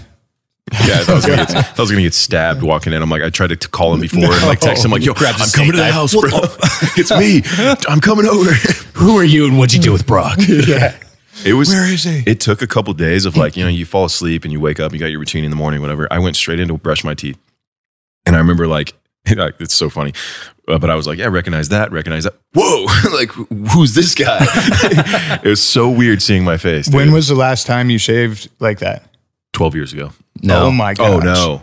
Where I showed it to anybody. We shaved. Yes. We shaved together. I'd grown out my beard the entire pandemic and hadn't shaved and was coming up on the movie. Neither had Brock, but Brock had to shave it for something too. Surgery. Yes. Yeah. Deviated septum. Yeah. And we shaved it and filmed the whole thing together and made the funniest video of all time. Where is this video? We used it because we were going to pitch it. It was. I gotta see this. We basically white labeled a video essentially that was hilarious. We'll show it to you. It's so funny. And okay, hell yeah. It didn't end up going anywhere, but at the same time, it was so much fun to do. And so shave the beard. And the reason I forgot about that was because I went under surgery and I was literally in a cave for two weeks straight on meds, like trying to survive. But yes, that was fun. It's a hilarious video because it started off initially. It was just me and Tyler, and we shot like some quick stuff out at like Malibu, and we'd done some other fun things. And I was essentially just gonna do like I wanted to do like a Zoolander spoof because I had to get off the quarantine beard. And then Brock was like, "Oh, I have to shave," and I was like, "Bro, do you want to do this with me? Let's combine forces." We went back to Malibu and in the house, and we had probably the funniest slow-mo shots of all time of us doing Zoolander everything. Bromo. We were, It was the finest bromance I think I've ever seen on screen. I agree. It was incredible. I concur. We should just maybe release it to the public. I think we should just release it. Hey guys, this is something that happened a couple years ago, but it's enjoy. Awesome. You're welcome. I got to see this. It was fun, dude. It's a great video. I still have funny. the files. I need, I'm going to send it to you guys, and I'm going to finish the edit on it, and then we'll have it like in the lower thirds of this. Just have it playing. Just slow-mo shots of us shaking our hair and our beards. Yeah, man. Hell yeah. That was a great time. What was it like going from Disney to now, Netflix and all the other stuff? Was Disney a different totally experience? Different. Yeah. Yeah, totally different ball game. Disney, You know, they are such a refined machine that their expectations on the way you deliver lines to not adding a single word on their sitcoms is very dialed in, and rightfully so. They make billions off of this stuff, and they've been doing it for the last 30, 40 years of, you know, teenage sitcoms, and they're awesome. And when I booked Jesse, I didn't know what it was. I'd already, you know, I think the last thing I watched was like, That's So Raven. And that was a while back. And so I didn't know that it was as popular as it was. And I knew Debbie from like mutual friends and stuff. And that thing was a well-oiled machine that I was so used to indie film at that point, in light of like improvising and like adjusting things to like get the feel right. And they're like, no, absolutely not. I would say this whole like monologue in Jesse, and I'd get feedback from the voice of God, and it'd be like, hey, Pierson, you said and instead of but. Can we just go back and redo that? And I was like, that's the worst. I was like, really? That's what we're going to cross hairs over? Everything was great. And they're like, yeah, knew exactly the same thing, but put but in there. So just do it. And I was like, okay, great. But coming into now, it's quite the transition where, you know, Man from Toronto, I've had a lot of work from then till now. And going into that with Kevin, who not only is a stand-up comic, but, you know, a genius with improvisation, and he can make a stand-up roast out of anything, anywhere, anytime. And he's one of the quickest guys on his feet of all time. That's why him and The Rock are so funny. That's why he raced Usain Bolt. I see what you did there. That was good. Quickest guy on his feet. That's quickest guy on his feet. Very nice. Who else is quick? I am. I'm very fast at times. Not today though. And we'd be improvising scenes together, and you know, I'm kind of like the younger, you know, brick on the block, and trying to just not do too much improving. I don't want to throw those guys off, but then cut to Kevin's like wildly goes off script, makes it super funny, and then just brings it back in. And my job as the kind of like straight man of the comedy piece of it is just to like react and have a couple quick moments with him. But that was awesome. It was so fun. And then like getting to improvise with him and like just jab back and forth on different things was amazing. And it's fun to hold your own and then see those jokes come up in the show. Yeah. And you're like, nice. So I did okay. This is good. This is very good. I mean, literally one of the top comedians in the world, obviously, and like known for his like quick wit. Oh yeah. I mean, I can only imagine how much fun that must have been. Dude, there wasn't a single scene that we didn't end up laughing. That's great. At any point, even on the really bad days at 4 a.m. when we've been shooting nights for 2 weeks and everybody's having mental breakdowns because you're in a pandemic and isolated from everybody and stuck in tents on set. He comes in with a great attitude and is like, all right, let me make a joke, and brings everybody's mood back up. And then by the end of any scene, once he's got his, you know, the safety take, he goes off book and just starts roasting. And it's so funny. That's great. Oh my God. There's a couple moments, and they put it in the blooper reel, where like me or Woody are, you know, playing the like forced, like very straight characters of like, this is serious. There's no funny bones in our body. Yeah. And I would just hear Woody go, and as soon as Woody starts breaking, I can't hold my face because I'm dead eyeing him. Yeah. And I see Kevin out the corner of my eye, and he's like, and once he knows he's got you, he drives straight after you. And all he wants to do is just make you crack. And it's hilarious. I watched him make an entire stand-up routine off of a box of oatmeal inside of our storage room fight. What? And entertained everybody for an hour and a half. It's amazing. Oh, that's incredible, dude. Quickest guy of all time. It was crazy. And he's so funny. He's super funny and super nice. Just easy. Yeah. Always brings like positivity and energy to the set, where you're just like, this could have been a really rough day. And you've clearly been shooting 12 commercials and doing press for your other 45 projects and slept an hour. And you're still really positive coming on set. That's really cool. That's really freaking awesome. Great sign of a leader, right? Oh, yeah. I mean, to come in, like you said, energized and positive. I mean, that sets the tone, like literally, right? I mean, yeah, 100%. And he did a great job of that.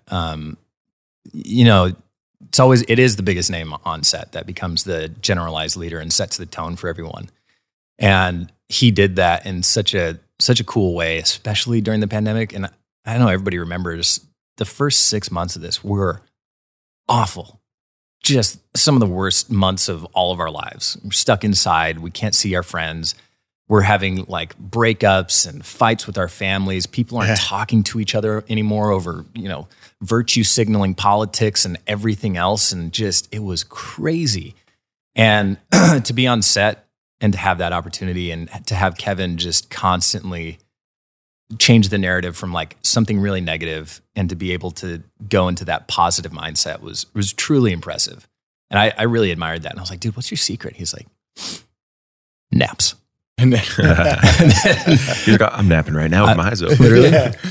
Just taking quick naps every time I blink. That's it. Just napping right now. But you would see him as soon as he was done, he would just like sit in his chair or walk back to his trailer and just and wake back up as soon as they'd call, hey, Kevin, we need you. He's like, yeah, ready. And then jokes. That's great. I wish I could do that. Right? Yeah. If I go out, I'm coming back a little out of it, dude. Oh, yeah. Yeah. I'm going to need 3 Red Bulls before I do this. That's dude. That was when I did my first press tour ever. It was for Tyler Perry's Boo Medea Halloween, and I'd never done a film before, never done press before. And we're going all over the place. I was in Florida. I was in Atlanta. I was in New York. I was in LA, and it was just nonstop for 5 days straight or something like that. And I remember seeing Tyler in passing in some of the spots we were in New York and whatever. He was like, hey, what's up? Like, oh, now I'm going in. And he did probably 5 times, 10 times more interviews than I did, right? Right. By the end of the trek, I flew into Atlanta to do Good Day Atlanta.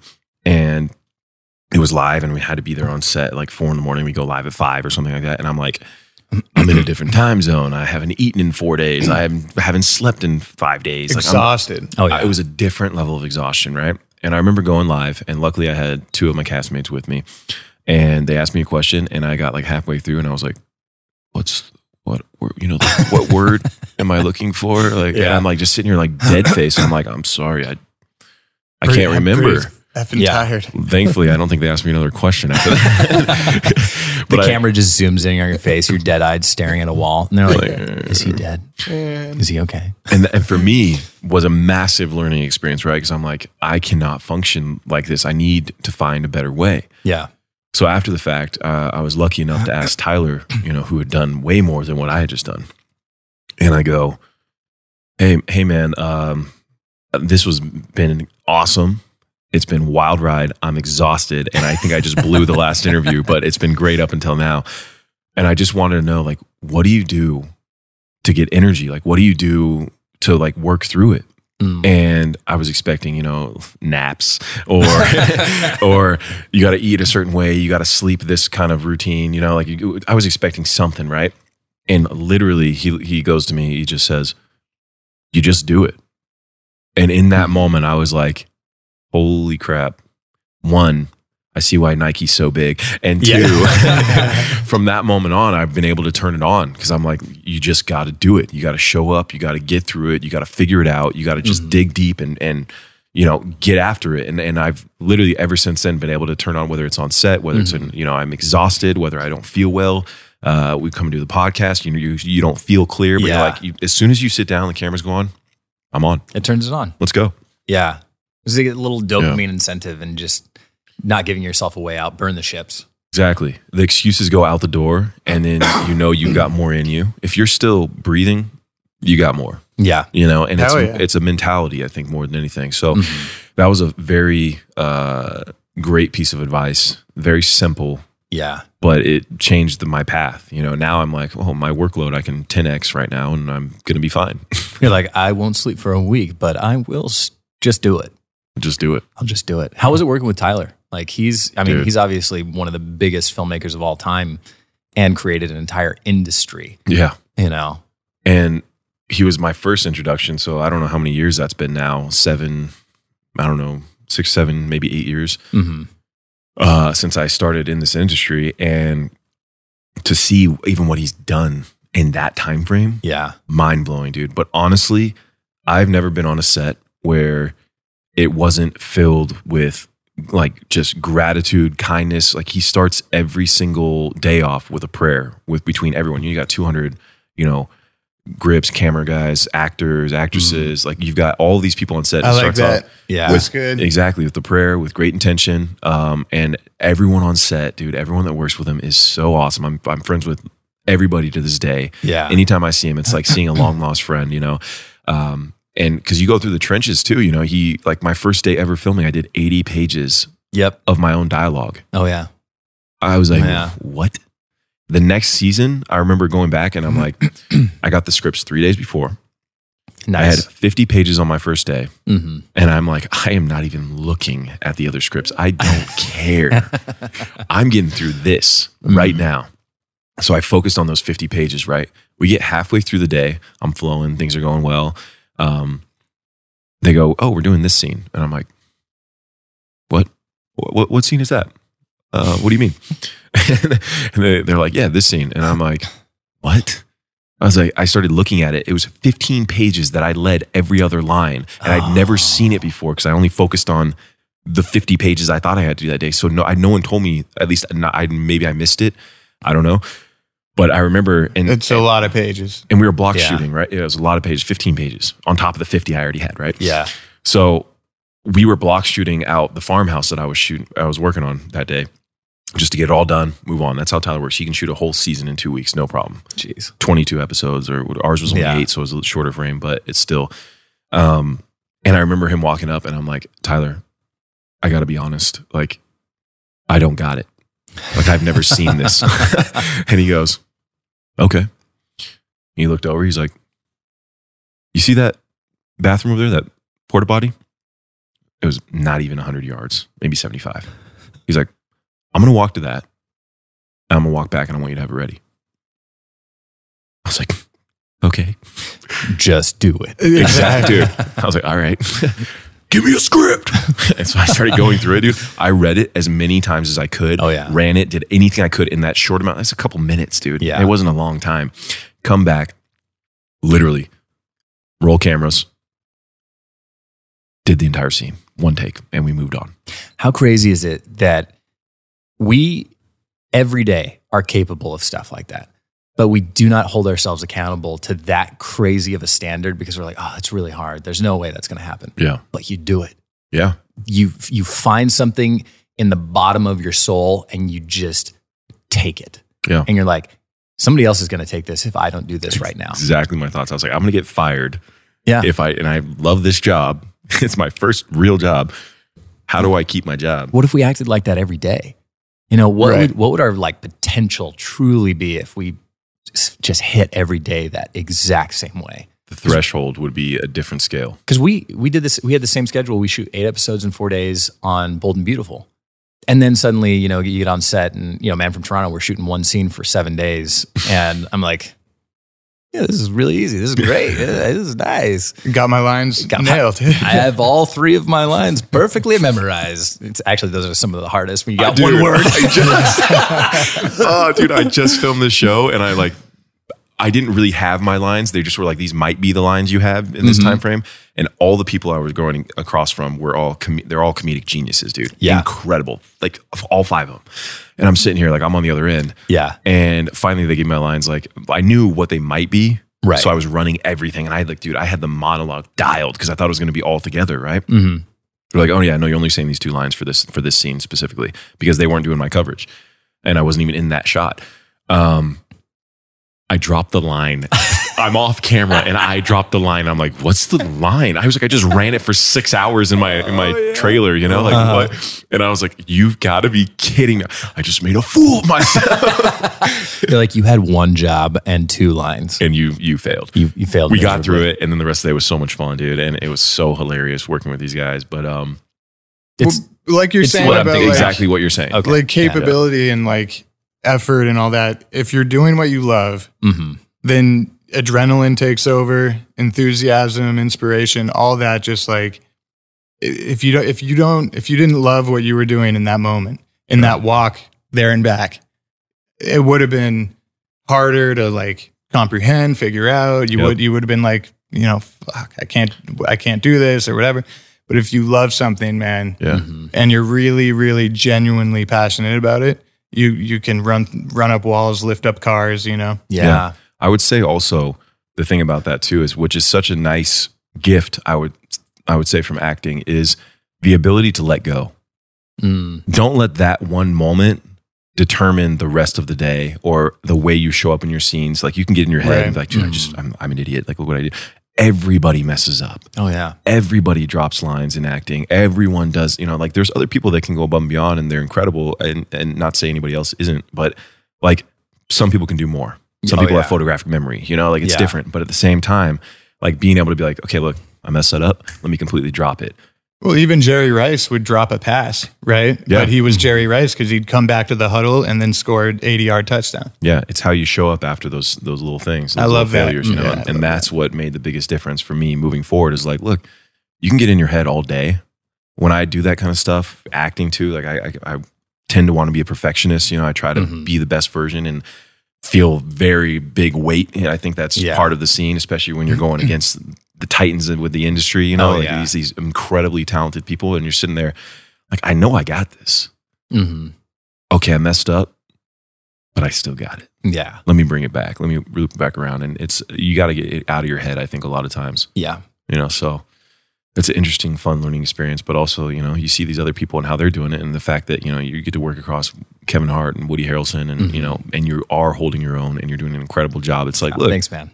I'm here too. You know what I mean? I got something to give. It's fun to see, dude. It's fun to do, fun to see, fun to be a part of. It is fun to be a part of, and I think that's the thing that dreams are made of. We all kind of talked, and Star Wars was like a dream of mine. I was like, oh my God, Luke Skywalker, you are the pinnacle of heroes in my mind. Oh, Joseph Campbell, The Hero's Journey. I mean, he's the formula. 100%. He fit it perfectly. And then to go and do something like Man from Toronto and sit there and go toe to toe with those guys. What a blast. Yeah. Like what a cool experience and what a surreal moment of like, man, I was a kid on a farm that was homeschooled that, for all intents and purposes was socially kind of awkward at times. And suddenly I developed some strange social skill. And then people were like, you should model. You should act. And I was like, no, I do want to act. I want to make movies. Like, get out of my way. Hell yeah. And then suddenly I'm out here, and I always think back to that kid that was on the farm just being like, you had cows and now you're here. You sold asparagus on a corner of a street and now you're doing this with Woody and Kevin. This is cool. Yeah. I had that same thought the other day, just a dose of gratitude, man, of just, if my younger self would have known I'm doing what I'm doing today, even in the capacity that it may not be where I want to end up, but I'm so grateful for every single moment. Like, no one taught me how to run a business or how to act or how to, chase your dreams or do all those things were impossible feats that it was like, I should be. It's intangible. And that's what I was at least conditioned to believe until I said, no. Yeah. I'm going to change my stars. I'm going to do what I want to do. And I'm going to give it everything I've got. And what is that? The thing that I had, the one thing I had was my escape, which was movies. And I want to give that back to the world, man. Yeah. And to just take a step back and be like, yo, you went through all of that and everything against you to get here. And it was 100% worth it. Isn't storytelling fun? It's so fun. It's the best, man. It's how you connect. We've been doing it our entire species, like the length of our species, like thousands and thousands of years. And like, that's why I love, like all of Homer's classical works. And that's the biggest inspiration for the comic that I've derived all of my stuff from is the Odyssey, right? Like, wow. You go Odysseus on the way back from the Trojan War, like he's got to get past like the sirens by tying himself to the mast of the ships. And like, so he can't hear the songs. His men get turned into pigs and he's got to negotiate with the goddess to like free them. And like, they got to slay the Cyclops. They got to journey to the underworld. It's like all in one book, like one journey. It's like, it doesn't have to just be this confined thing. Like it's as big as your imagination can take it. And, but yeah, I mean, whether it's, whatever project it is, whatever medium it is, you derive your inspiration from things you love and stories that connected with you, right? I mean, what were some of your like early inspirations, like film stories? Oh man, I had a lot. I think Star Wars was really the one. I had the VHS tapes, and it had George Lucas and Leonard. I can't remember his name, but they were talking and doing the interview pre-movie. Okay, and I watched those religiously, like once a week for from 8 years old till I was moving out of the house, and I wore out those tapes like crazy. I mean, I love hearing that too. We had Anna, that Star Wars girl, on to talk about the Kenobi show on Disney Plus. Wow. And, we were just going back and forth about Luke and what they did with him in The Last Jedi and all this stuff. But it was fun. That's what fandom is, right? Like, you just debate and discuss, and you just care so much about a character that you can talk about him for hours. And like, that's what fandom is. Yeah. And how cool is it that like, it doesn't, Star Wars and Star Trek and all these like big mythical, stories are our versions of the Odyssey, and they've changed our lives and made society a better place. And for an hour and 20 minutes, everybody shuts up. Everybody has a similar shared experience in a room across the world, watching the same movie, and they all fall in love with a character that reminds them of themselves. They see the flaws, and they see the struggle, and they see the transformation into a hero. And they're like, that's me. I'm an ordinary person put in extraordinary circumstances. And I can achieve something great if I try. And it's so cool because like that's my journey. That's your journey. That's your journey of like coming from nowhere and nothing and turning that into whatever we have today. I love that, man. It's so cool. We just have the coolest jobs in the world, man. Yeah. I love it. I couldn't have said it better. I'm all fired up now. Right. That was inspiring. Thanks, man. Yeah, but even like the Man from Toronto, like I loved watching, but also it reminded me when I was young, when I would walk out of a good film and you see this crazy action or these insane fight sequences or Superman, and you're like, I can do that. I'm ready to take flight. I'm ready to kick ass, and I'm watching it remind me of like, dude, the knife fights, the gun scenes, the golf, like everything all together was like, it gets me fired up. Like I want to go be the man from Miami, you know what I mean? And and like you're saying, the shared experiences across the board, like that's why we're doing it. Cause and when you have a good film too, it's exciting, it's fun, it takes you out of it, dude. Oh yeah. It's why that's why I love it, Yeah. There's so many elements and so many things that have to go right to make a film. It's incredibly hard to make a film. Thousands of jobs. Yeah. Each one is a miracle, yeah. It's the most collaborative art form in the entire freaking world. And if one piece of it's wrong and everything else is right, you're going to have a terrible film. Oh, yeah. Just you shoot the entire movie and suddenly you got an editor that's like, I see it differently. Yeah. And then you see it and you're like, wow, that's a terrible movie. Oh, cancel it. Well, you can take... When we were shooting the resort in Maui, right? Like we were on a very limited budget. And we were dealing with rainstorms and shooting nights and like only having a couple hours to like figure out, okay, what are we going to shoot tomorrow? Yeah. And like, what is the weather going to be like? And as the producers, you're like, literally, if you decide the wrong thing, you could lose a day or two based off your decision. Yep. And it's like, but that's what's so thrilling about it also. Yeah. It's the like adrenaline. Gambling without gambling, right? Mm-hmm. It's like, but obviously everyone, like you said, like we had the assistant camera operator in the production office with us, and like we wanted everyone's opinion. Yeah. Like it was a team effort. It's like everyone has valuable input, and it was great just having everyone in that room, from director to everybody. So very collaborative and very fun and thrilling. That makes it fun. That makes it exciting, especially like solving problems on the fly when there's something truly terrible that just happened and you're like, okay, we have an iPhone to film the rest of the movie with. How are we going to do this? That's like you're saying too about watching the tapes with George Lucas, and I love watching that stuff, the behind the scenes stuff, the stuff that kind of integrates you into that world a little bit more behind the scenes. Like any chance I get to watch that stuff, like I remember watching this stuff with Scorsese, you know, and talking about like, if there's a problem, him just taking a minute and being like, okay, this is what we're going to do, you know? And like, it was Spielberg too, like watching, I think it was a documentary with him too. It's and him. A great one. Yeah. It's incredible watching his way to walk into a room and figure out in that space what he's going to do next. And look at, he's Steven Spielberg, man, you know? And that's part of that process too. But it's so exciting to like, when you know also all the jobs and what it takes to make it, I feel like it makes you a greater actor. It makes you a greater director, producer, everything. Because you're able to see it from another perspective. And also, I remember like my first job ever, I was so nervous, man. I was like... The shakes. Yeah. And I'm an introvert. So naturally, like, I'm like, why do you get these cameras on my face? What is this? I hate this job.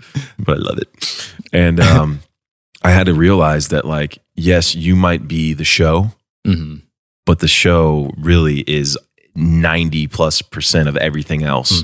And you're like, look, everyone has their jobs. Everyone's job is important. You're one part of a larger sum. And it took the pressure off of like, I don't care anymore. Like, stop worrying about it all.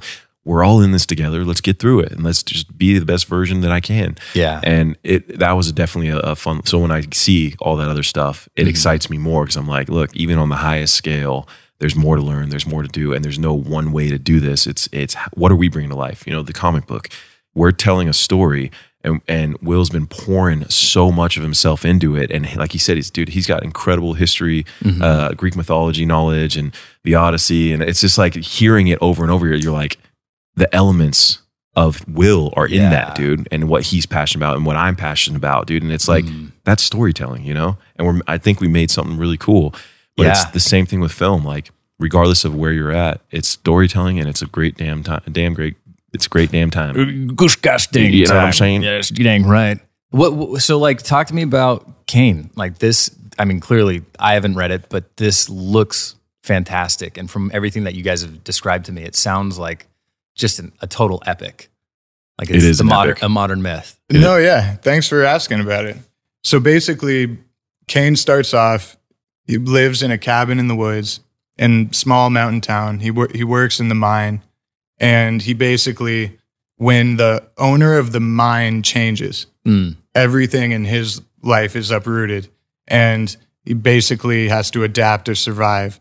And he has to battle all these crazy creatures and figure out the history of his family.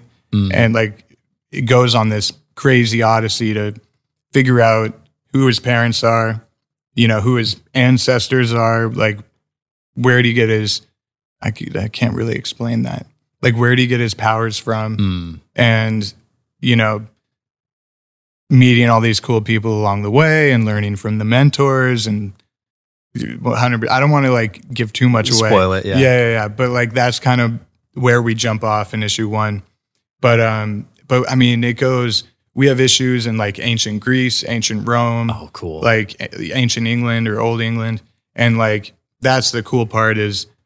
It's not just Kane in modern times. It's like the entire family lineage, dating all the way back to the Trojan War. Wow. So like, and with gods and creatures and all this stuff. So it's pretty cool. That's awesome. But, what was the inspiration for it? What like started you off and got you into this character in this part of the universe? And basically, I mean, kind of like we talked about earlier, like the Iliad and the Odyssey kind of being the core basis of it, because we find out in issue 2 like who his ancestors are and how far back they date, and get into like the gods of all of it and the mythology and, you know, theology.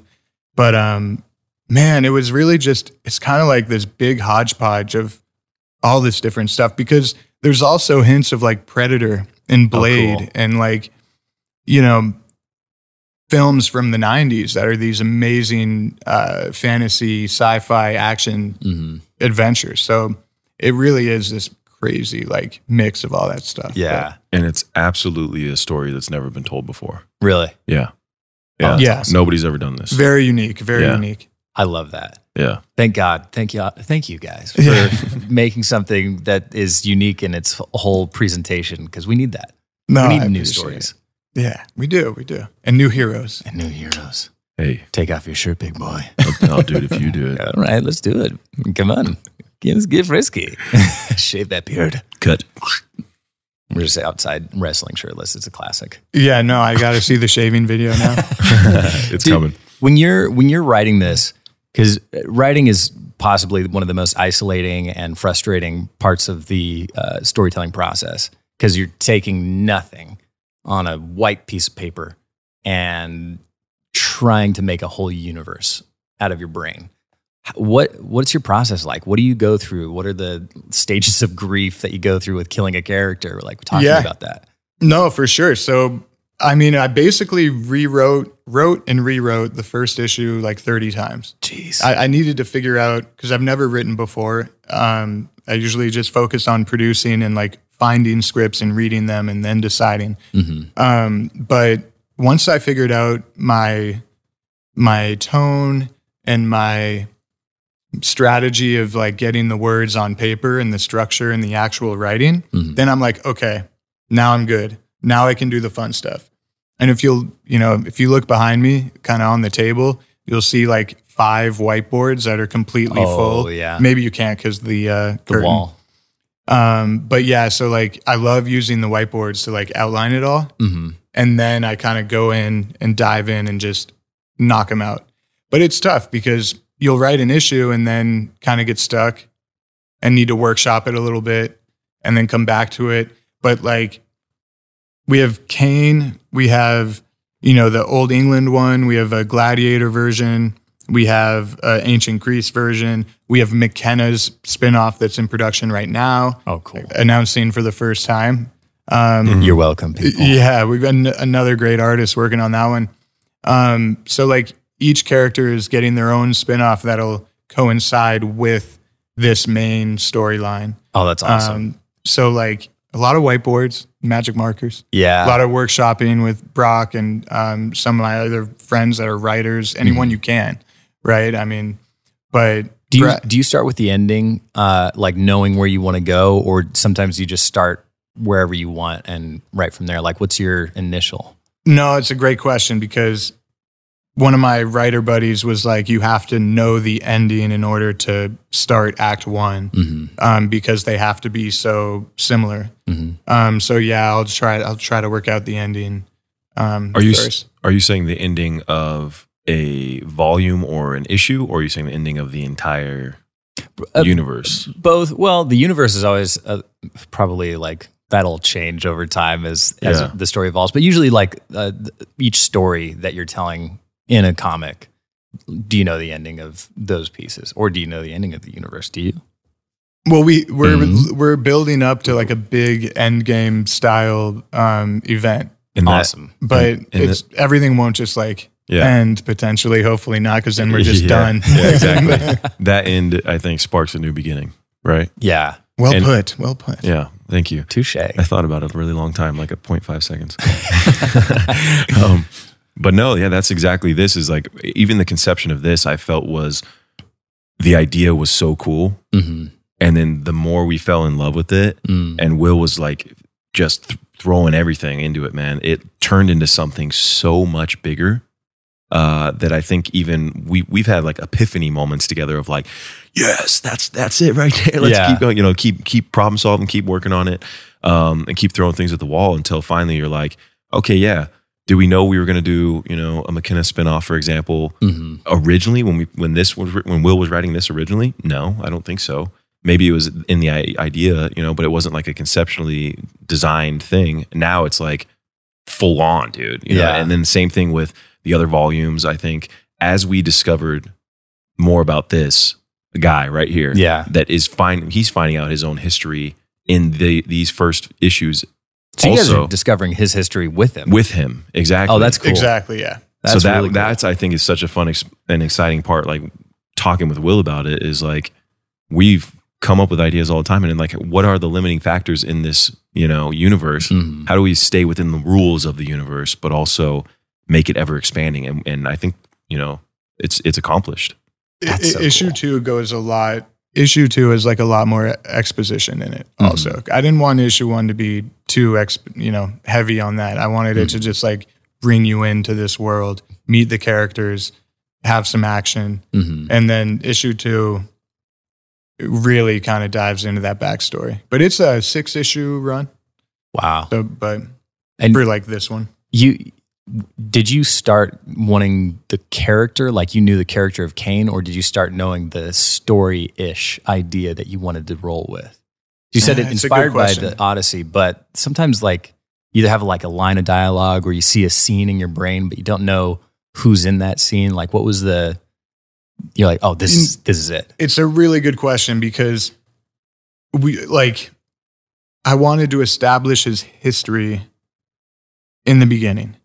Like we know, it's like hopefully issue 2 will be done and come out like shortly after this. But like establishing who his ancestors are and like what the origin of the universe was during the Trojan War and like whose side everyone is on, all the major players in the war and like all that had to be established 100%. Yeah. Before you could do any work, because it's like, all that stuff is the foundation of what's happening in modern times. They have to figure out how to connect to that world. So yeah, 100%. That had to be established. Gotcha. It is cool too. Like the more you dive into that and the history of it that was added in, it legitimizes. Yeah. And you're like, oh, we have characters that the world is familiar with, our world.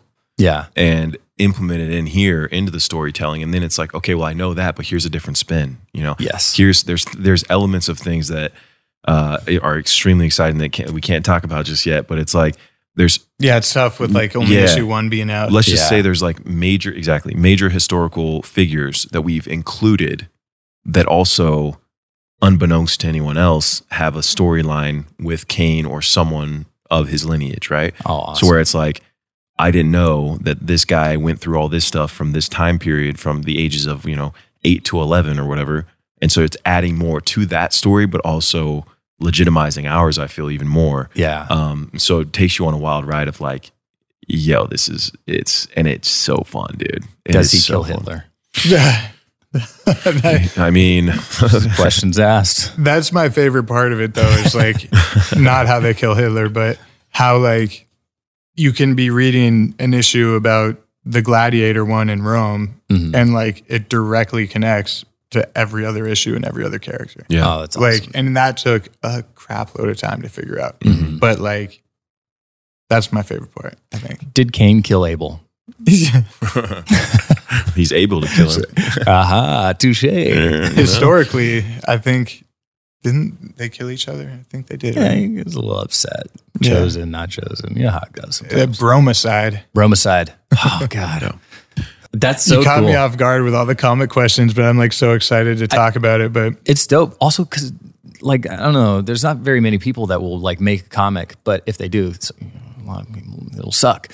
But this looks freaking awesome. I mean, like sometimes, you see friends' art and you're like, oh, wow, that was so brave. Yeah. For sure. But this looks amazing. And like I flipped through it and it looks so badass. And like that's like a compliment to the genius of making something unique and original. And a huge credit to the artist, right? I mean, shout out Patrick Blaine, our penciler, Denai Ribeiro, our colorist, Andy Owens, our inker, Zen, our letterer, even like 100%. Our team on point. Do you guys plan on taking it into any other universes? Like if like DC approached you guys and said, hey, we like King, we want to do something. Would you? DC, yeah. There could be for sure potential crossovers. But that's what's so fun about it. It's open-ended. It's not limiting. There is zero limiting factors within this universe, I think. 100%. There's always a way to find a way. I love that you guys are telling your own story too. That's crucial in everything that we do. And we all talked about this a little bit, but sometimes we get tired of seeing the same story repeated and then re-engineered and repeated and re-engineered. But you're like, I've seen that character 47 times. Don't you have more characters to show off? Like, it seems like a good idea. This is it. this is that opportunity. It's striking gold. And I think with that too, there's a sense of risk involved in creating your own story, right? So it's easy to attach to IP that's already known and been digested and accepted by everybody or lots of people. So it's easy to piggyback that. It's hard to start something from scratch and to start it over. And it's a little more scary, a little higher risk maybe. But I think the reward, much like making a film, you don't know if it's going to be received well necessarily. But if it is, it's even more, it's 100 times more worth it. Yeah. You know? I've always wanted like my own like Star Wars or Lord of the Rings that I could like just nerd rage on forever, right? Yeah. And like J.R.R. Tolkien still didn't finish all the Lord of the Rings stories by the time he died, but he built out that world more than anyone else ever has. Absolutely. So yeah, this is like. So how was your podcast with George Lucas? I mean, Steven Spielberg. I mean, Will Meldman. That's awesome. It was so good. It's so awesome, dude. Thanks for coming on, man. Yeah, dude. Thanks for having me. I appreciate it. You got any more questions you want to ask before we? I mean, I could sit here and ask a million questions. I want to hear about everything, but I think for now, we'll have you back on. Please, yeah. This is fun. It's great. Dude, great being here. Dude, thank you so much for the time. Thanks for coming on. I miss you. I miss you too, bro. Yeah, and now Will's going to miss you. Will, I miss you too. Yeah. I can't believe I made it in the Cute Boys Club. Dude, you're a cute boy for sure. Yeah. It was the hat. It was the hat. 100%. Got me in. But thanks for sharing with me too. I appreciated hearing your guys' process and like your lives and everything else. I really appreciate that. Yeah, Absolutely. a lot more to come, dude. Yeah. And hopefully there's a real life story of a farm boy that becomes Superman. Let's go, baby. Come on. Come on. Let's go, son. All right. All Thanks, right, guys. brother. Fairly well. Until next time. Thanks for tuning in to Studio 22. If a new house is on your wish list in the next 5 years, grow your savings faster and experience your dreams with an Ohio Homebuyer Plus account from Kemba Financial Credit Union. A savings account specifically designed to save for a new home where you can earn 7% APY, a $500 matching bonus, and a $1,500 mortgage closing cost credit. Learn more at Kemba.org. Offer expires March 31st, 2025. APY equals annual percentage yield. Restrictions apply. NMLS 292230. Equal housing lender. Federally insured by NCUA. Right here, right now. Find your beautiful new floor at Right Rug Flooring. Choose from thousands of in-stock styles, ready for next day installation, and all backed by the right price guarantee. Visit rightrug.com. That's RITERUG.com today to schedule a free in-home estimate or to find a location near you. 24-month financing is available with approved credit.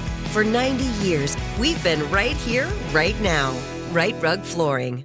Managing your diabetes just got easier. The powerful new Dexcom G7 lets you see your glucose numbers on your compatible watch and phone without finger sticks. And because Dexcom G7 is the most accurate CGM system, you can be confident in your food, exercise, and medication decisions. And all those decisions can lead to big results like more time in range and lower A1C. Get started at Dexcom.com. Dexcom data on file 2023. If your glucose alerts and readings from the G7 do not match symptoms or expectations, use a blood glucose meter to make diabetes treatment decisions. For a list of compatible devices, visit Dexcom.com/compatibility.